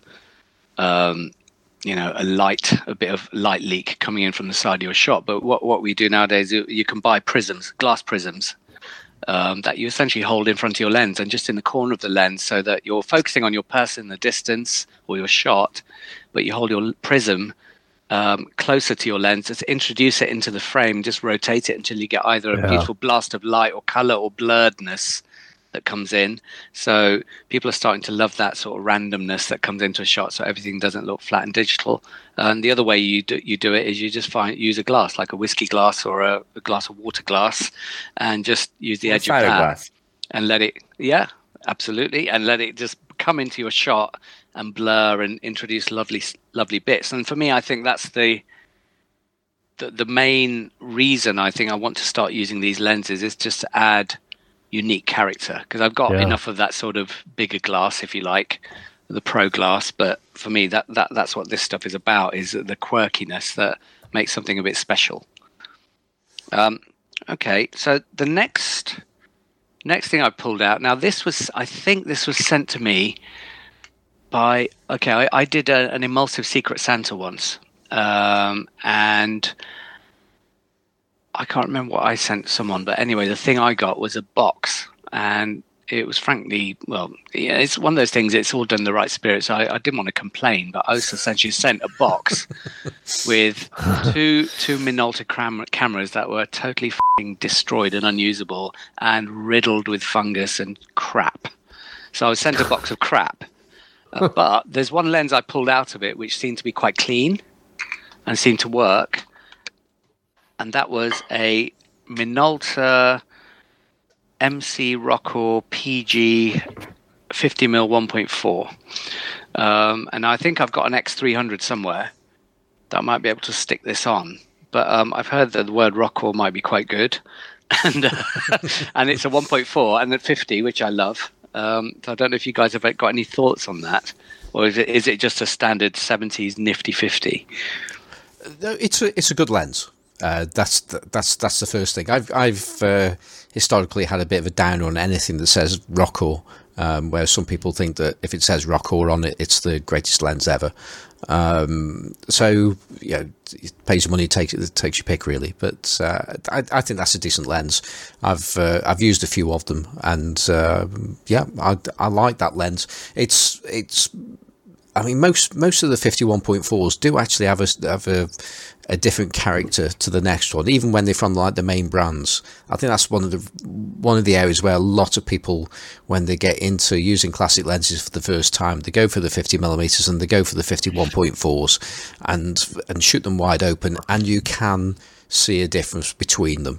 There are times where really to see that difference you've got to go looking at it probably closer than perhaps you should do, but it's still an interesting thing to do, just to actually see the differences between lenses. But they can render quite differently from each other and so on, and I'm just talking about 51.4s in general. But no, I think if I had received a box of rubbish, as you describe it there, and it had one of these in there, I think I'd be quite happy with that. Okay, so happy Christmas to me, 2019. Definitely. Yeah. That was good. On another note, that Mir 1, it says on the side, and I'm sure Carl would agree, that this elevates it above other lenses. It won the Grand Prix Brussels 1958. That's right. Yeah.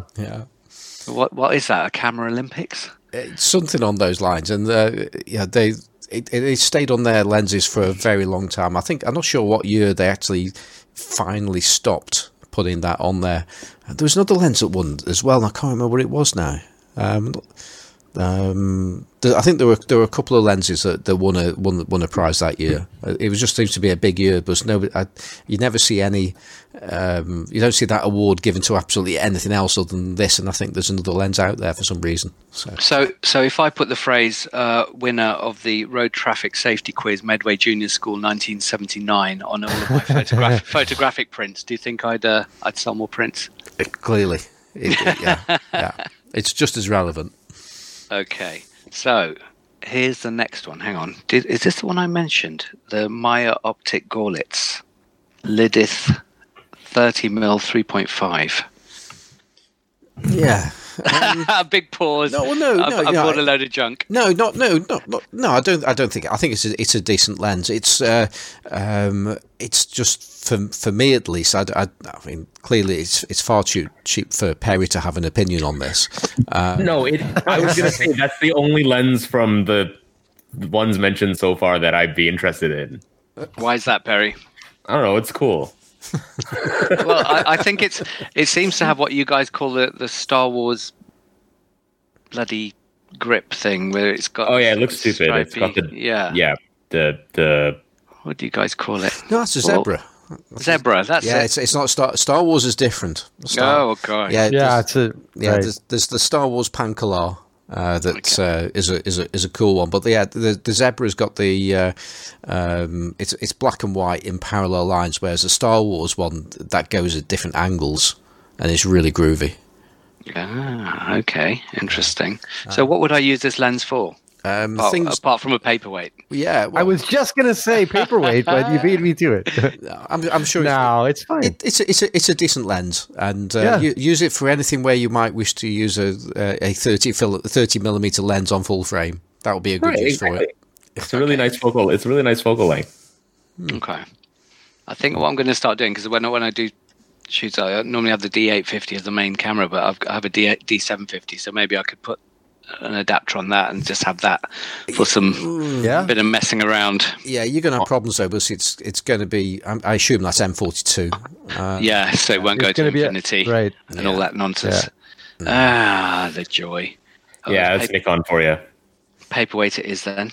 Then what's this one? You can put it onto your Pentax.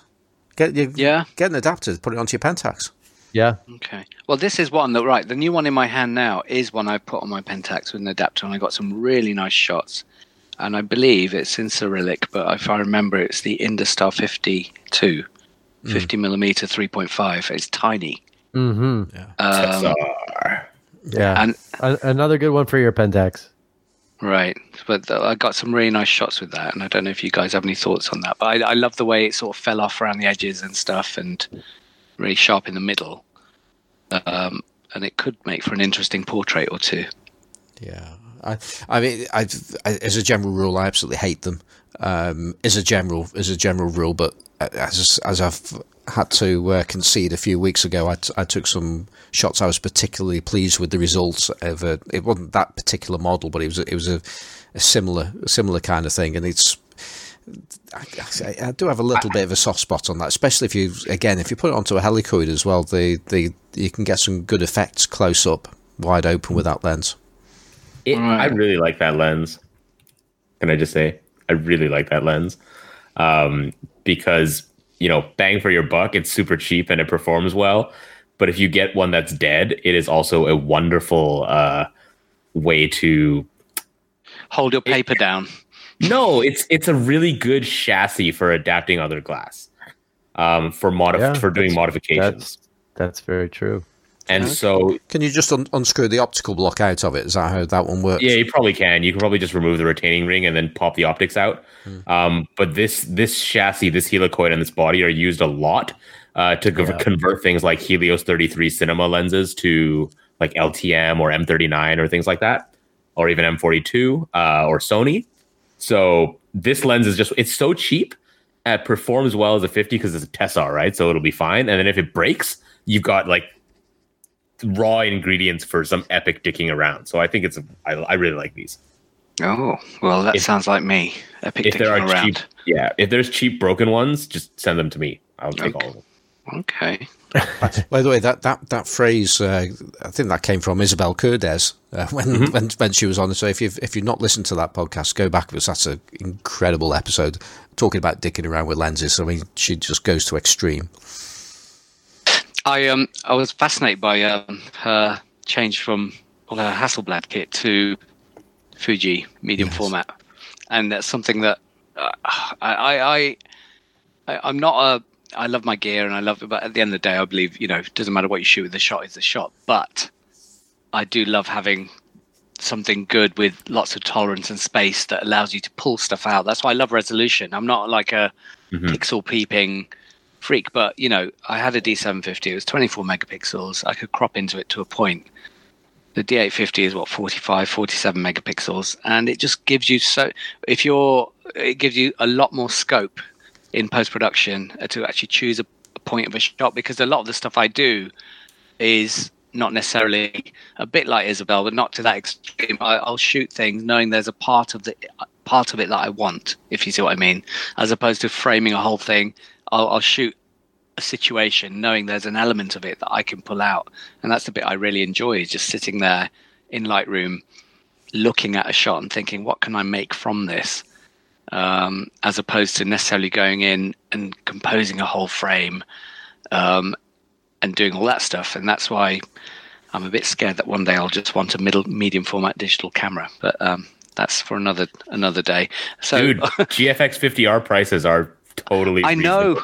Don't what they you are. can get one for about $3,000 now, and less secondhand. They're like £2,000 here in Hong Kong. I'll tell you what worries me, Perry, is why are people putting them on the market in the first place, and that worries me because if they're that good, people wouldn't be just chucking them away. Most people. Sorry, go on, Johnny. I was going to say you have to consider the user base of a camera like that. Those are people who have that much money to just screw around with, and they use it for a little while, and something better newer comes out, and they just dump that and get another. I mean, it's the same thing with like used Leica digital is the same way. People will just they'll have a perfectly good M10 that they've shot, a few thousand frames on, and then the newest thing comes out, and they'll dump that and get the new one. Exactly. So it's probably very light. It would probably be very lightly used, and then a great find. Having just recently gassed somebody into buying one of these, shame on you. The people who are selling them, they're often in like mint condition because Johnny's right. The people who are selling them either have bought that plus a 50S plus a 100. And decided they like the 50S better and can deal with the size, or they upgraded to a GFX 100, or they're just bored of it now and they're selling it and getting like an M10 monochrome. Right. Or they're using it to finance like a Hugo Meyer lens or something. So they're being dumped because of exactly what Johnny said, the user base. So I would actually be much more confident in buying a secondhand GFX than like a secondhand entry-level Fuji, which is probably just sitting in someone's tourist bag being chucked around the world, right? Yeah. Well, that's scary now. You've got me onto another trip there. Okay, so moving on to another lens. I'm waiting for some sniggers here because I don't know what this is. A Helios Auto Wide Angle f2.8 35mm. What the hey? What is it? Piece of shit. Standard. This is the lens that famously Graham Jago's got as well. Oh yeah. And I've reduced myself down to his level. And you slagged it off. Yes. Well, I sort of did, and it may be a perfectly fine lens, but it's not what people. Well, it's not what some people think it is, because you see the word Helios, and you immediately think Russian or Soviet, and this isn't. This is a Japanese lens that's the name was licensed out at some point in some period, but I think I'm not sure if you can actually get new Helios lenses now or not, but either way, this goes back to the dark days, and I mean you could argue, since when is the dark days of shit cameras? Yeah, but when it's almost like when have Soviet lenses been the peak of lens manufacture?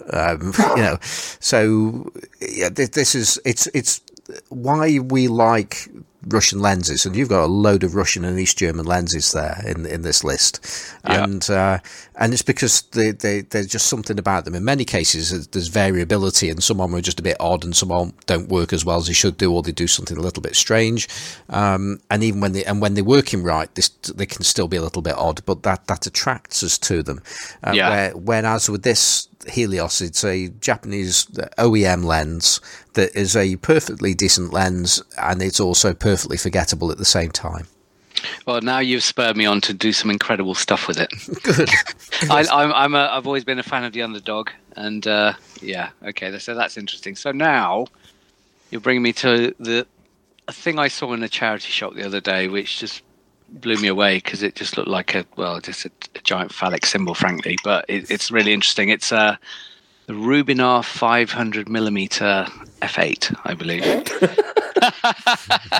And it's got a mirror in it, and it just makes me think of every spy movie I saw in the 70s. And I did actually put it on my D850 to take some pictures of some flowers in my garden. It was quite interesting. I'm pretty sure you can adapt that to a Hasselblad and it'll cover 6x6. It's a bit of a monster. Yeah, you're gonna get typical mirror lens bokeh with that. What does that mean? Weird. Donuts. So you like donuts? If you like donuts, you'll love it. But really thin donuts, not the nice juicy bagely kind. Okay, so you're saying you're saying it's crap, basically. No. No, Your bokeh is gonna have a big hole in the middle, basically. Okay, I see. Of course, because of the thing there, right? Yeah, because of the big thing in the middle. Yeah. All right. They're an acquired taste, and the Rubinars. With the Soviets, we're talking about another Soviet lens. To my knowledge, there were two manufacturers of those. So you've got the Rubinars, or brands, I should say. You've got the Rubinars, and you also got the MTOs. And I believe the consensus is that the Rubinar lenses are better than the MTOs. I don't know how true that is, but either way, what you're going to get with that lens is low contrast. That's just how it is. I don't think you get chromatic aberration with mirror lenses. I think that's the case, but I don't know if you're really that bothered about that. But low contrast is going to be something that you'll notice. Certainly, I was always boosting contrast with those, but I think it's just a characteristic of the lens. And the other part is they're just really difficult to actually use, because usually the barrel is pretty big. I mean, to be fair, the 500 isn't too bad. I mean, I've used an MTO that was up to it was 1100 millimeters, and it was huge. You could hardly span your hand around it. So you needed almost like two hands to focus a thing. So yeah, they're not particularly easy to use. They're better off when you on a tripod. You can do things that are moving, but it's just difficult. So for me, they're novelty lenses. You do them because you want to have a go at them, and then you tire of them very quickly, and then they disappear and you get them sold. Well, I'm all about the novelty. Yeah. So the final one here is I was in where was I? Hastings. I'm walking around. No, was it Hastings or Eastbourne? It was Eastbourne, I think, and there was a camera shop there. I went in, and they had an amazing display of old cameras and lenses. But I caught my eye on this Carl Zeiss Sonnar 135 2.8, which is a Contax Yashica mount, which I ended up buying, and it was really sweet because the guy, I asked for a discount. I actually got 25% off the lens. He said to me, held my hand, and he said, "You are going to use it, aren't you?" I was like, "Yeah, I'll use it." So he let me have it at 25% off. But it's a lovely, heavy piece of glass, and it's on my Contax RTS2 at the moment. I tried it out last year on a photo walk in Brighton, but I still haven't developed the shots. But it looks like a good lens anyway. I don't know what you guys think. You're the experts. Yep. Good lens. You got the AEJ version. Try stopping it down a little for some Ninja Star bokeh. It's good. Okay. Other things about it. You say it's heavy, but last time I had one of those, I also had in my possession the Leica equivalent of it as well for Leica R. And if you think the Zeiss one's heavy, you pick up the Lights one, the Leica one, and you think, what have they done with this? Why is this so heavy compared to an already heavy lens? And it's as if like, well, Carl Zeiss have made it this heavy, so we need to make it heavier. That's exactly why it's heavier. Counterbalance. No, it's exactly why it's heavier. Yeah. Well, it's on the reason. It's on the RTS2, which is quite a heavy camera, so that kind of works. Yeah, it's a beautiful handling lens. I love the way how the focus ring is massive. It looks like a zoom lens, like a push-pull zoom lens, but it's not. It's obviously a prime. The other interesting thing about that lens, especially if you compare it to the East German Carl Zeiss Jena 135 3.5, is that the Contax lens it's far more prone to flare than the East German lens, which I think I've got that. The Jena one. Is that the one with like 15 thingies in it? No, that will be the Meyer-Optik. Meyer-Optik, the Gorlitz. Yeah, that's I've got that. That's a cracking lens in itself. Full of fungus. It's really annoying. Yeah, but yeah, it's the East German effectively the East German version of that lens was slightly slower. is pretty much as good actually as the Japanese and German one for contact Yashica in my opinion in many respects, except for handling, because it's horrible. I really don't like the East German lens at all. But yeah, I in the end I didn't keep, even though I wanted one for years, I didn't keep mine. Because they had other 135mm lenses which were frankly the equal to it or better. So it was just, I looked at it and thinking, this is too expensive for seeing that I have other lenses that, you know, for a fraction of the price, which are equally as good. So that went. I mean, I also have the Nikkor 135 2.8 AIS, which is a lovely lens, but I've never quite found a use for it. I mean, the times I've used it is when I do. I like street photography that's quite close. But I went out and did a project. I thought, okay, I'm going to go full zoom and create these really compressed shots with loads of perspective in them, and get very graphic looking environments. And that's the only place I've sort of used that lens. Whereas 135, you know, I've got the 105 2.5 AIS, which is great for portraits, but 135 is almost a bit too far. You get to that point where unless I'm on tripods and on legs, and I hate being on a tripod, you could get into wobble, you know, and it just makes it that bit more difficult to use. So I think it's a nosy spying lens, as far as I'm concerned. Well, Johnny introduced us to the exact meaning for that lens, and I've been using it in exactly that way, although not quite in the way that Johnny described it, because I think Johnny said that you should be wearing lederhosen and walking up mountains, because it's a landscape lens, and picking out details in landscape. That's my take on the 135. Okay, interesting. I don't do landscape, so I think I'll just try and spy on people. I think that could be my thing. So the other thing I have is, so I was contacted a couple of weeks ago by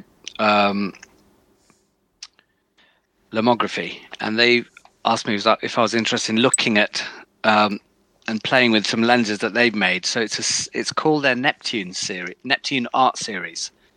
Now, I suppose it's a manual lens, so I don't know if it's a classic lens, but it's a manual lens. But basically, the way this whole system is essentially 3 lenses that come with an adapter. So they're all fixed focus. Let's have a look. Hang on. Let's just pull these things out. It was sent in a box marked Tesco Color Bio Detergent Tablets. So it was sent in a dishwasher box, but it was well wrapped. So I'm just taking them out here. But essentially you have 3 lenses. You've got Thalassa, which reminds me of Panthalassa by Miles Davis. So that is a 35mm 3.5. Then you have Neptune or Proteus of Neptune. Oh, no, hang on. Oh, Thalassa of Neptune. Oh, there must be some mythological connection here with all these. Then you've got Proteus of Neptune, which is what is that? 80mm f4. And then you've got Despina of Neptune. Oh, were they the daughters of Neptune?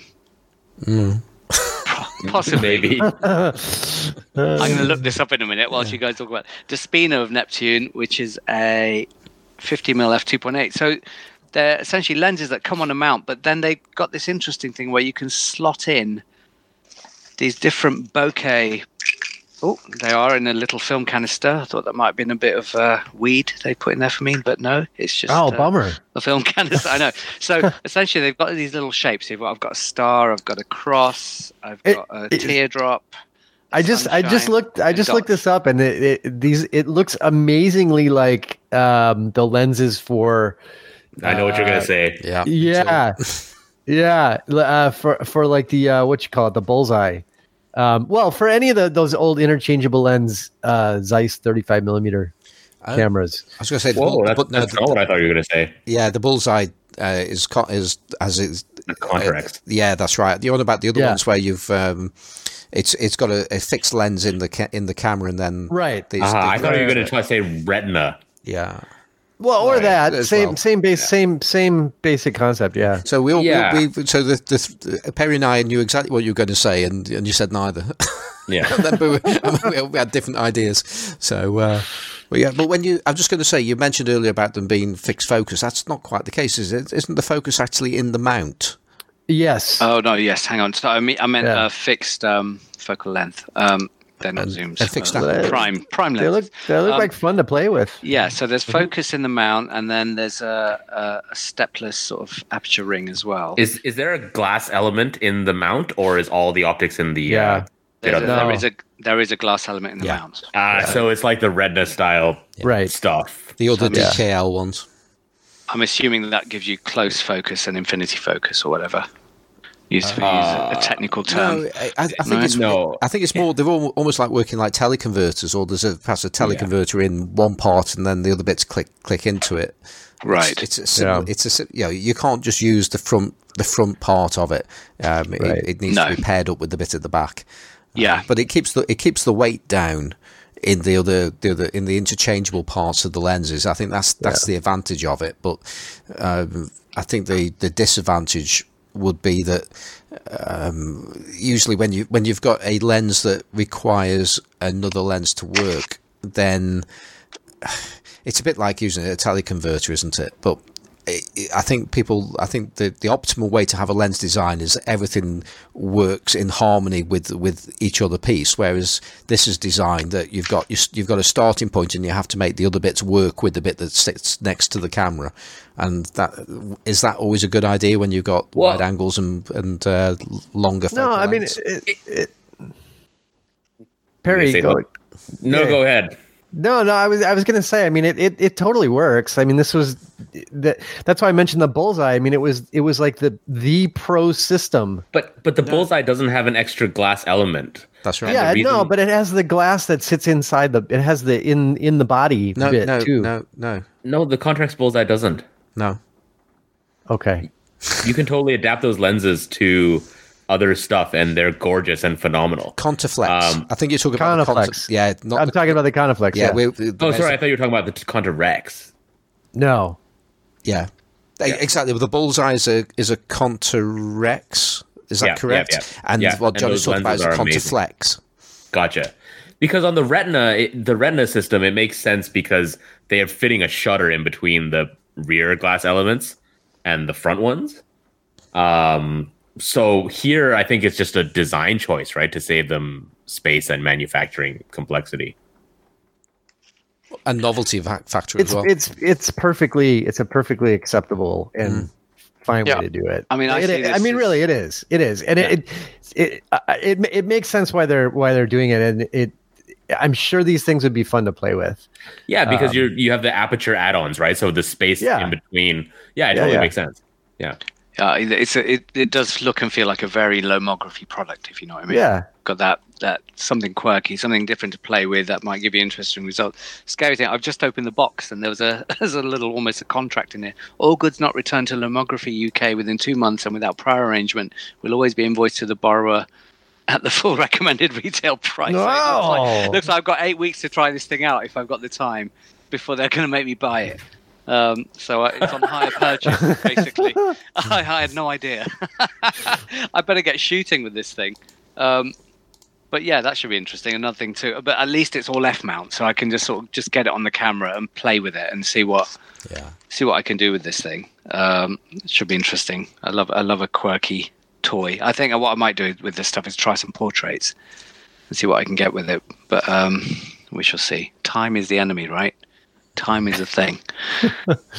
It's like the thing I've found more and more is that I've got kit to play with, I've got cameras, and I've got the intent, but that it's just hard to find the time to get out and do things. That's why I love doing photo walks, because it focuses everybody, gets everyone together, and everyone encourages everyone to take pictures, which is such a nice thing. Yeah. No, exactly. No, I agree. Right. I think we need to start bringing things to a close now.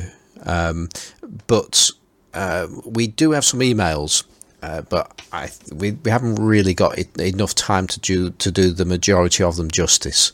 But there is one email that we must do because it's from Bob Matter, and as Anil said earlier when I said about this, that matters.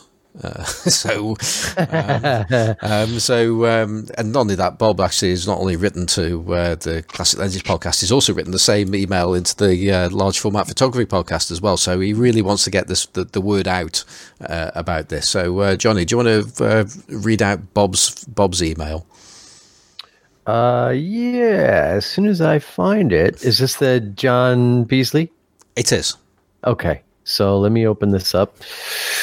And let's see what Bob has to say. Bob says, Simon, please make this announcement on the CLP and LFPP and exhibit a large format salt prints and wax salt prints from the 1850s by photographer and Egyptologist John Beasley Green is on display at the Art Institute of Chicago now through May 25th, 2020. Additionally, admission to AIC is free for Illinois residents on weekdays now through March 4th. And there's a link. And Bob says, I encourage visitors to also view the continuously rotating exhibit of photographs from the museum's permanent collection located in the lower level. Be like Carl, Bob Matter, Chicago. Yeah, that looks like a good one. I'm glad he mentioned this. I'm going to go check that out. I haven't been over there in ages because it's too expensive for me to go anymore. But it is, in fact, free right now. So this is a great time to go. It certainly is. And actually, let's do one other email, which is very, very similar to this. And it's the one from James Thorpe regarding Joseph Sterling. James Thorpe. Okay, one moment. Let me go back to Joseph Sterling. Okay. James Thorpe says, this one's mainly for Johnny. If I was in Chicago, I'd definitely check out this gallery exhibit. And this gallery exhibit is, I'm just clicking through the link and I'm going to tell you all about it. Monovisions.com is the website it is slowly taking me to. You're still on wind up internet there. Yeah. Black and white photography magazine. Early and unknown photographs from the archive of Joseph Sterling. So, and then I'm just gonna read you like the first paragraph here. Born in Texas in 1936, Joseph Sterling was an avid photographer as a teenager. After seeing an image by Harry Callahan, he made his way to Chicago to study with him at the now famed Institute of, pop-up window, coming up into the screen here, a now famed Institute of Design ID. There he developed his vision and completed a master's degree, culminating in his thesis project, in which he embedded himself with a group of mid-century American teenagers at the peak of rock and roll, aptly titled The Adolescent Comedy. The project consists of hundreds of some of the angstiest, heartwarming, and timeless images on the subject. So I will put a link, this link as well. One moment. Okay. So yes, I will share this link as well.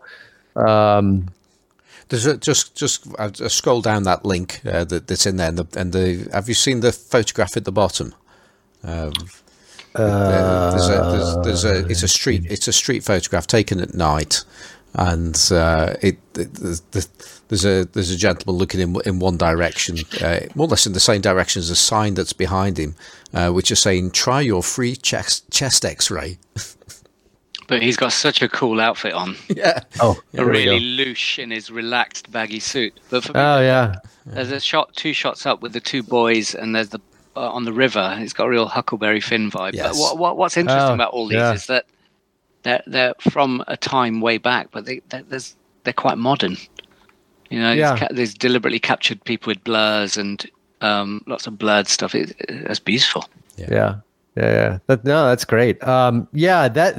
That era of photography is really interesting, and the Institute of Design. Both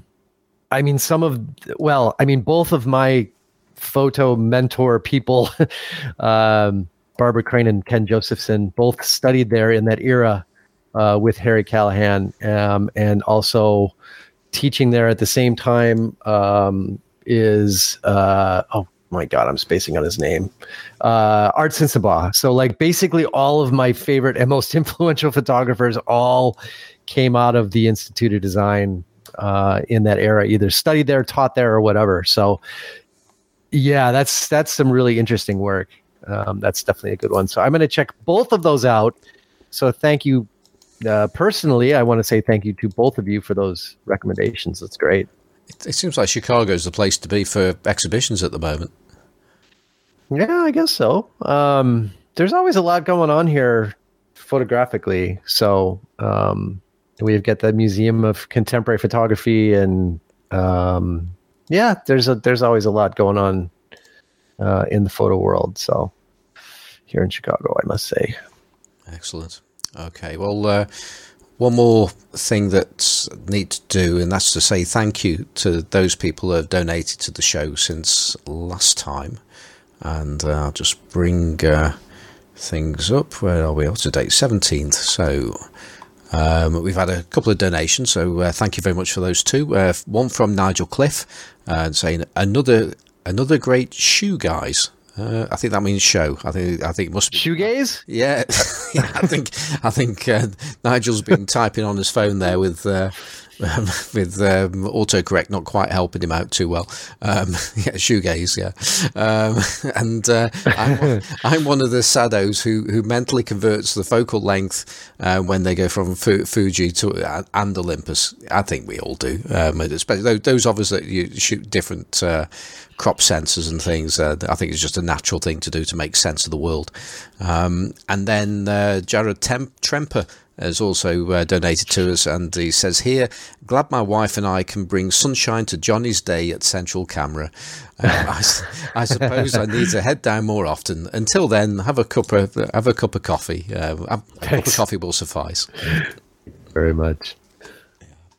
Okay, so thank you, Nigel. Thank you, Gerard. And Anil, thank you for being with us again. It's been great to have you with us. Oh, it's been a big pleasure, guys. It's been really nice to be on the show. It's been a while, hasn't it? It has. And so you've mentioned a couple of ways of the people are obviously buying things off you and such, but perhaps you want to give us a rundown of the places where you can be found online. Okay, so on Facebook, there's I have a page, Anil Mystery Photography. On Twitter, I'm at Anil Mystery. That's ANILMISTRY. And then my website is anilmysteryphoto.com. And on Instagram, I'm at Anil Mystery Photo. Excellent. And have you got any shout-outs? No, I would say my shout-outs are to you guys.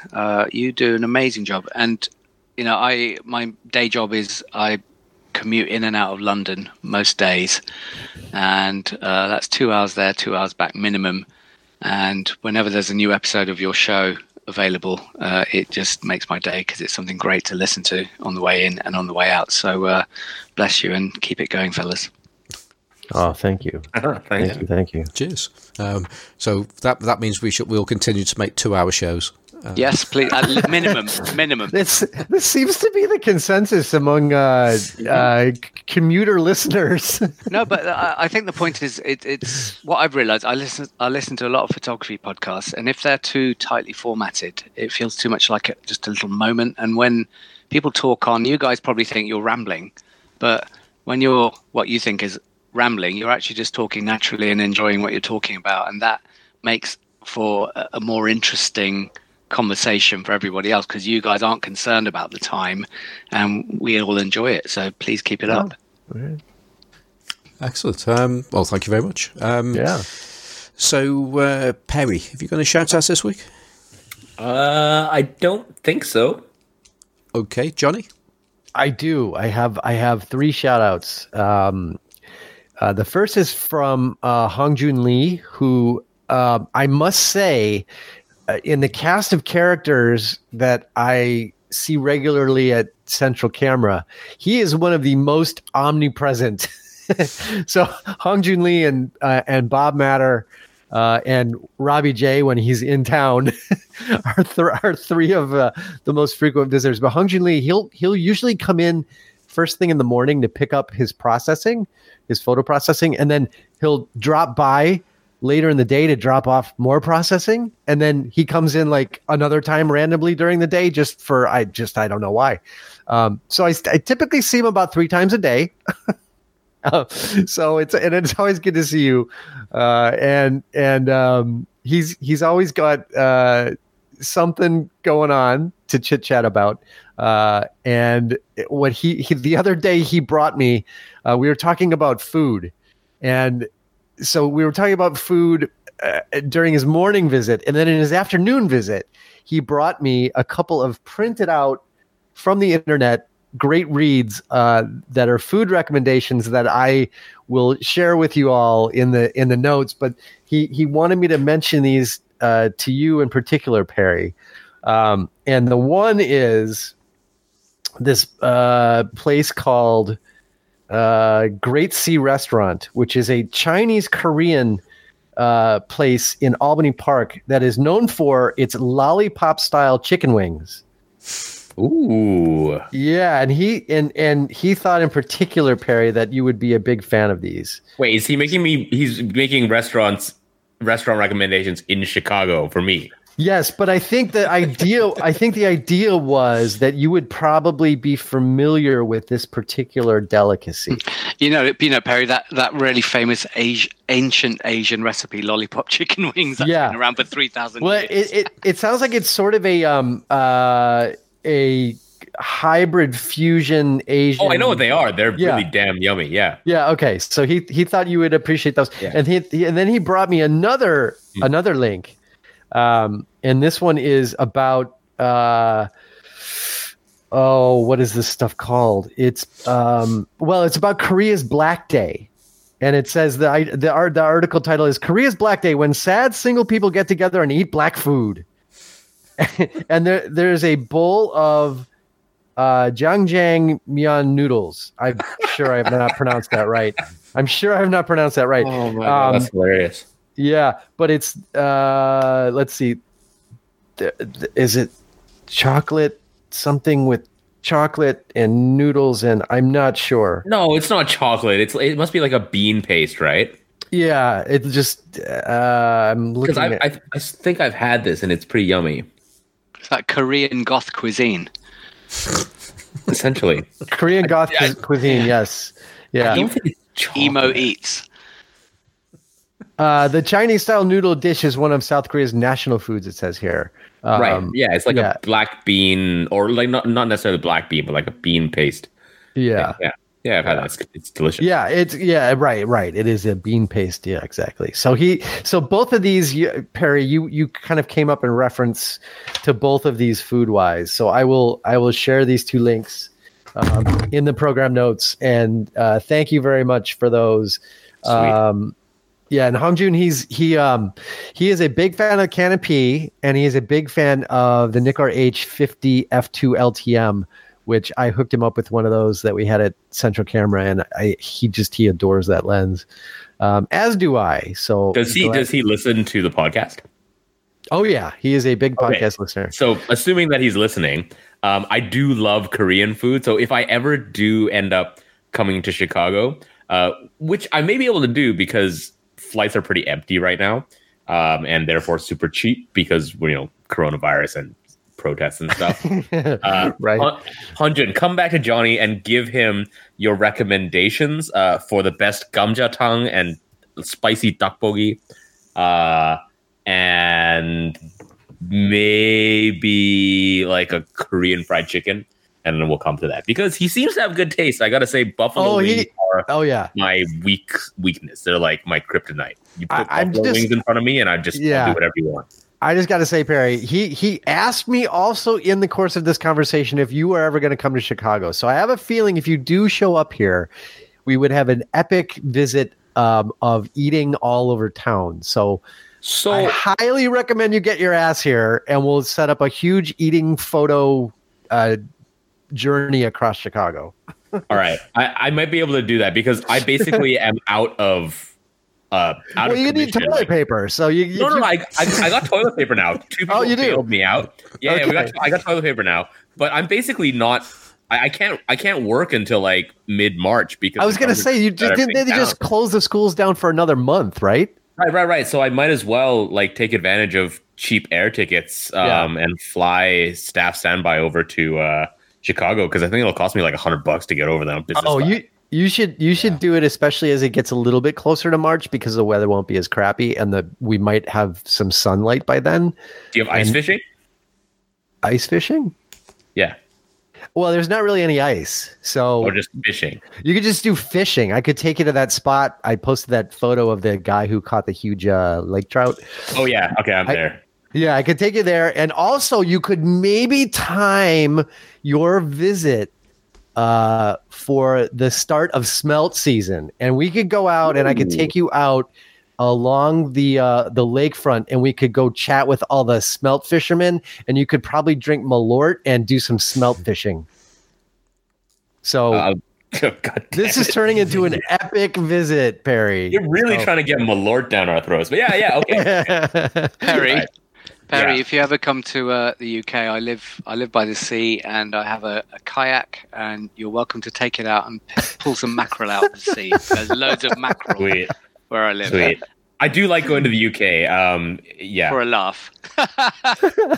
Welcome to our joke. Yeah, and We live in it.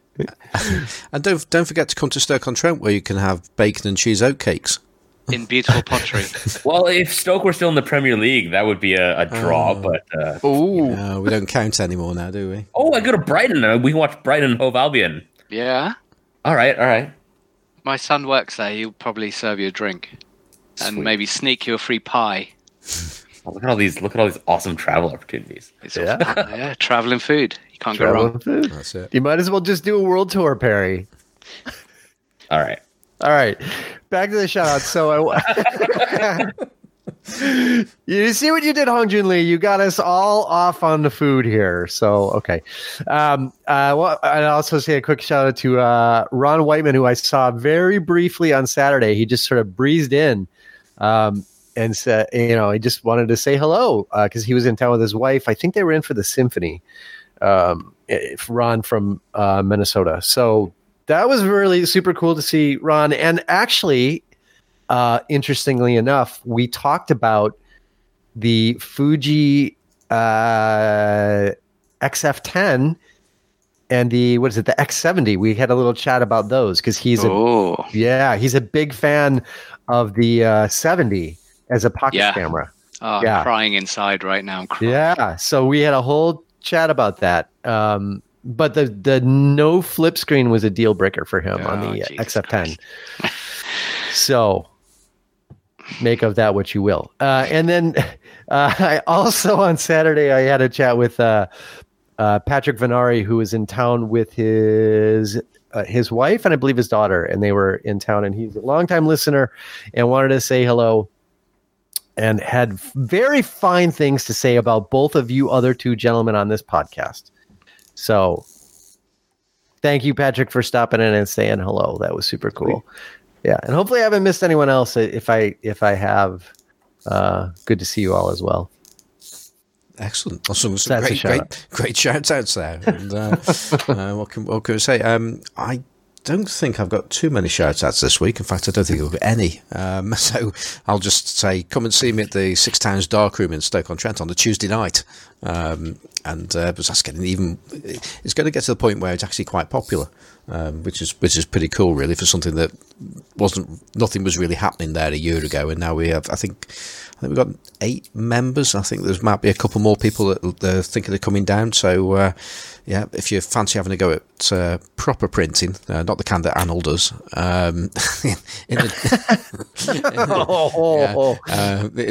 in a dark room, then which really is the best kind of printing, I've got to say. Not that I can actually make a print that I'm particularly happy with, but that's all part of the fun, isn't it? Really.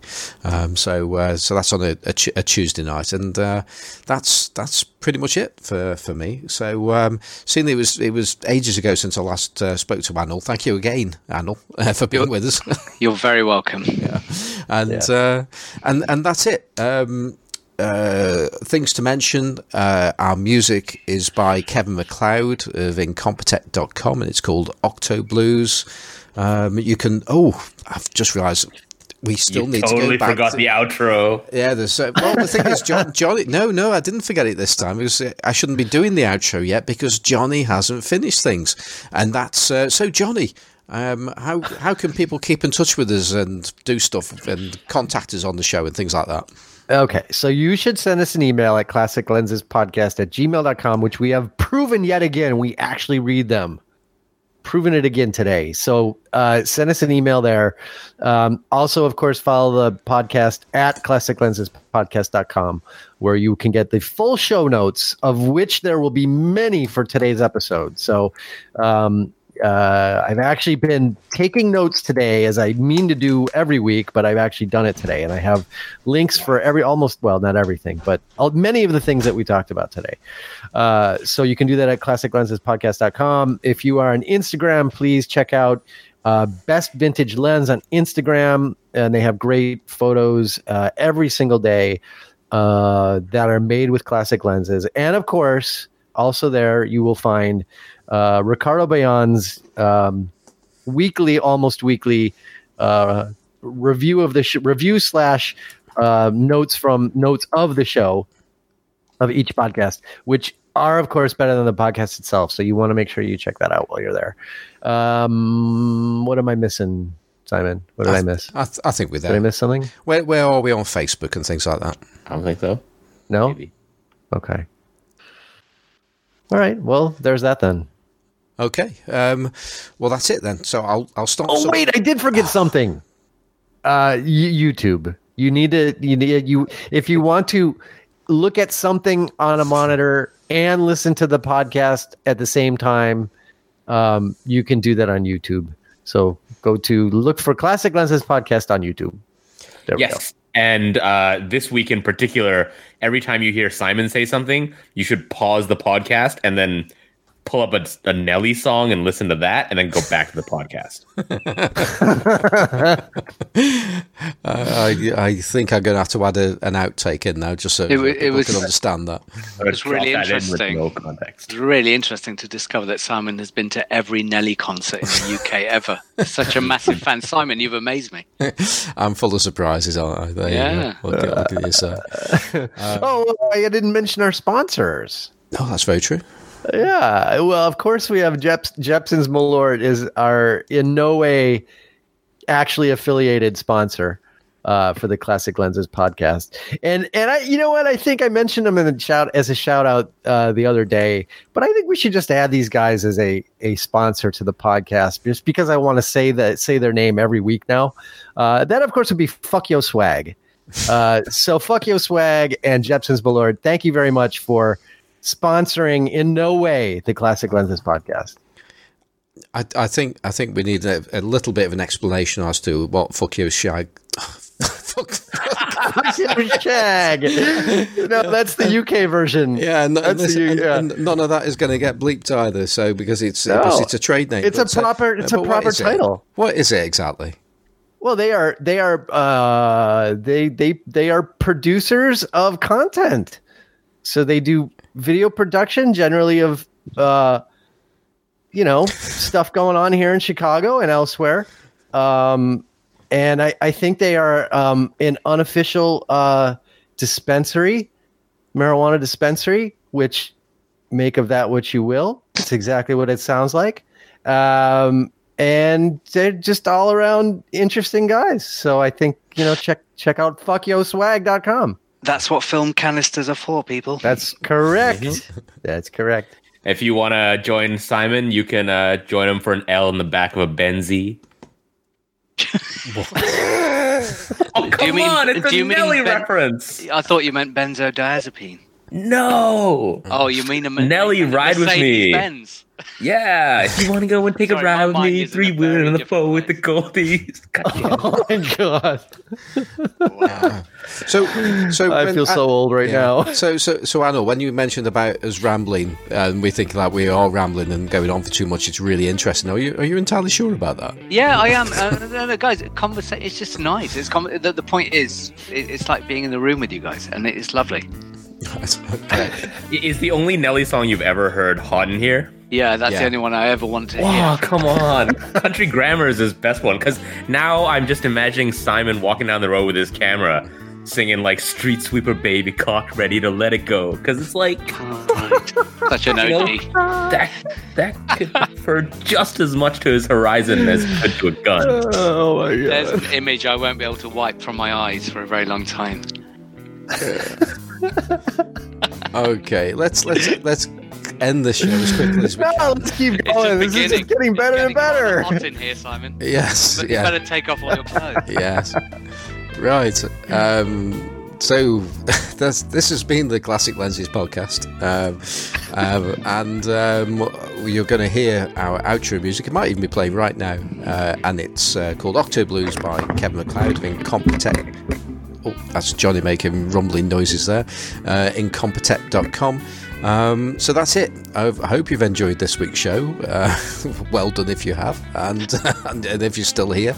And so if you can, be like Carl. Oh, there you go. Chaos at the end. We're out. Yeah. Awesome. Hey. Right.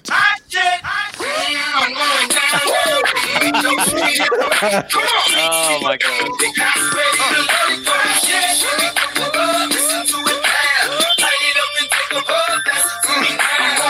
That's your new anthem for when That's you go. exactly how I picture life with Simon if we were to hang out.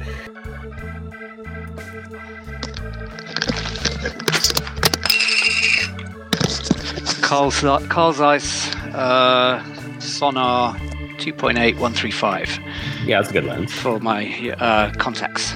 Yeah. That's a Yeah. very nice lens. Really heavy, but I took that out on a photo walk, and that was lovely. Really, Is it really nice, what- yes. Is it MM or AE?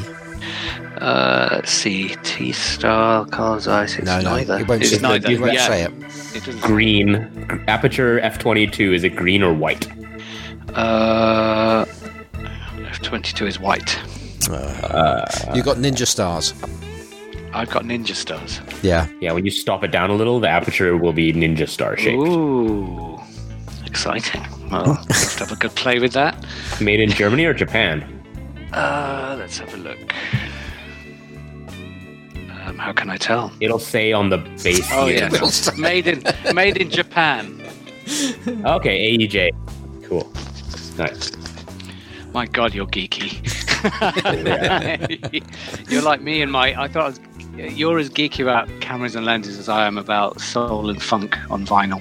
Hey, you go on Sunny 16 and get yelled at for buying cameras. That will not happen here. I know those guys are like they'll happily eat a box brownie all day. Oh, I'm so glad that they didn't give do to me what they did to you when you were talking about point and shoots, because I was like, I think I'm a lot worse than that guy.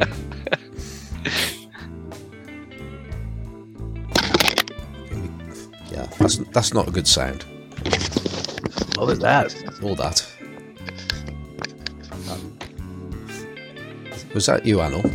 What happened? It was like. Yes. No, that was me. Yeah, I just took my headphones off and took my sweater off. It's getting a bit warm in here. Yeah. It's getting hot in here. That's exactly what came into my head as well. Jesus Christ. And I took off all my clothes. Simon would be the one to start singing Nelly. Oh, man. Who'd have thought it, eh? Oh, dear.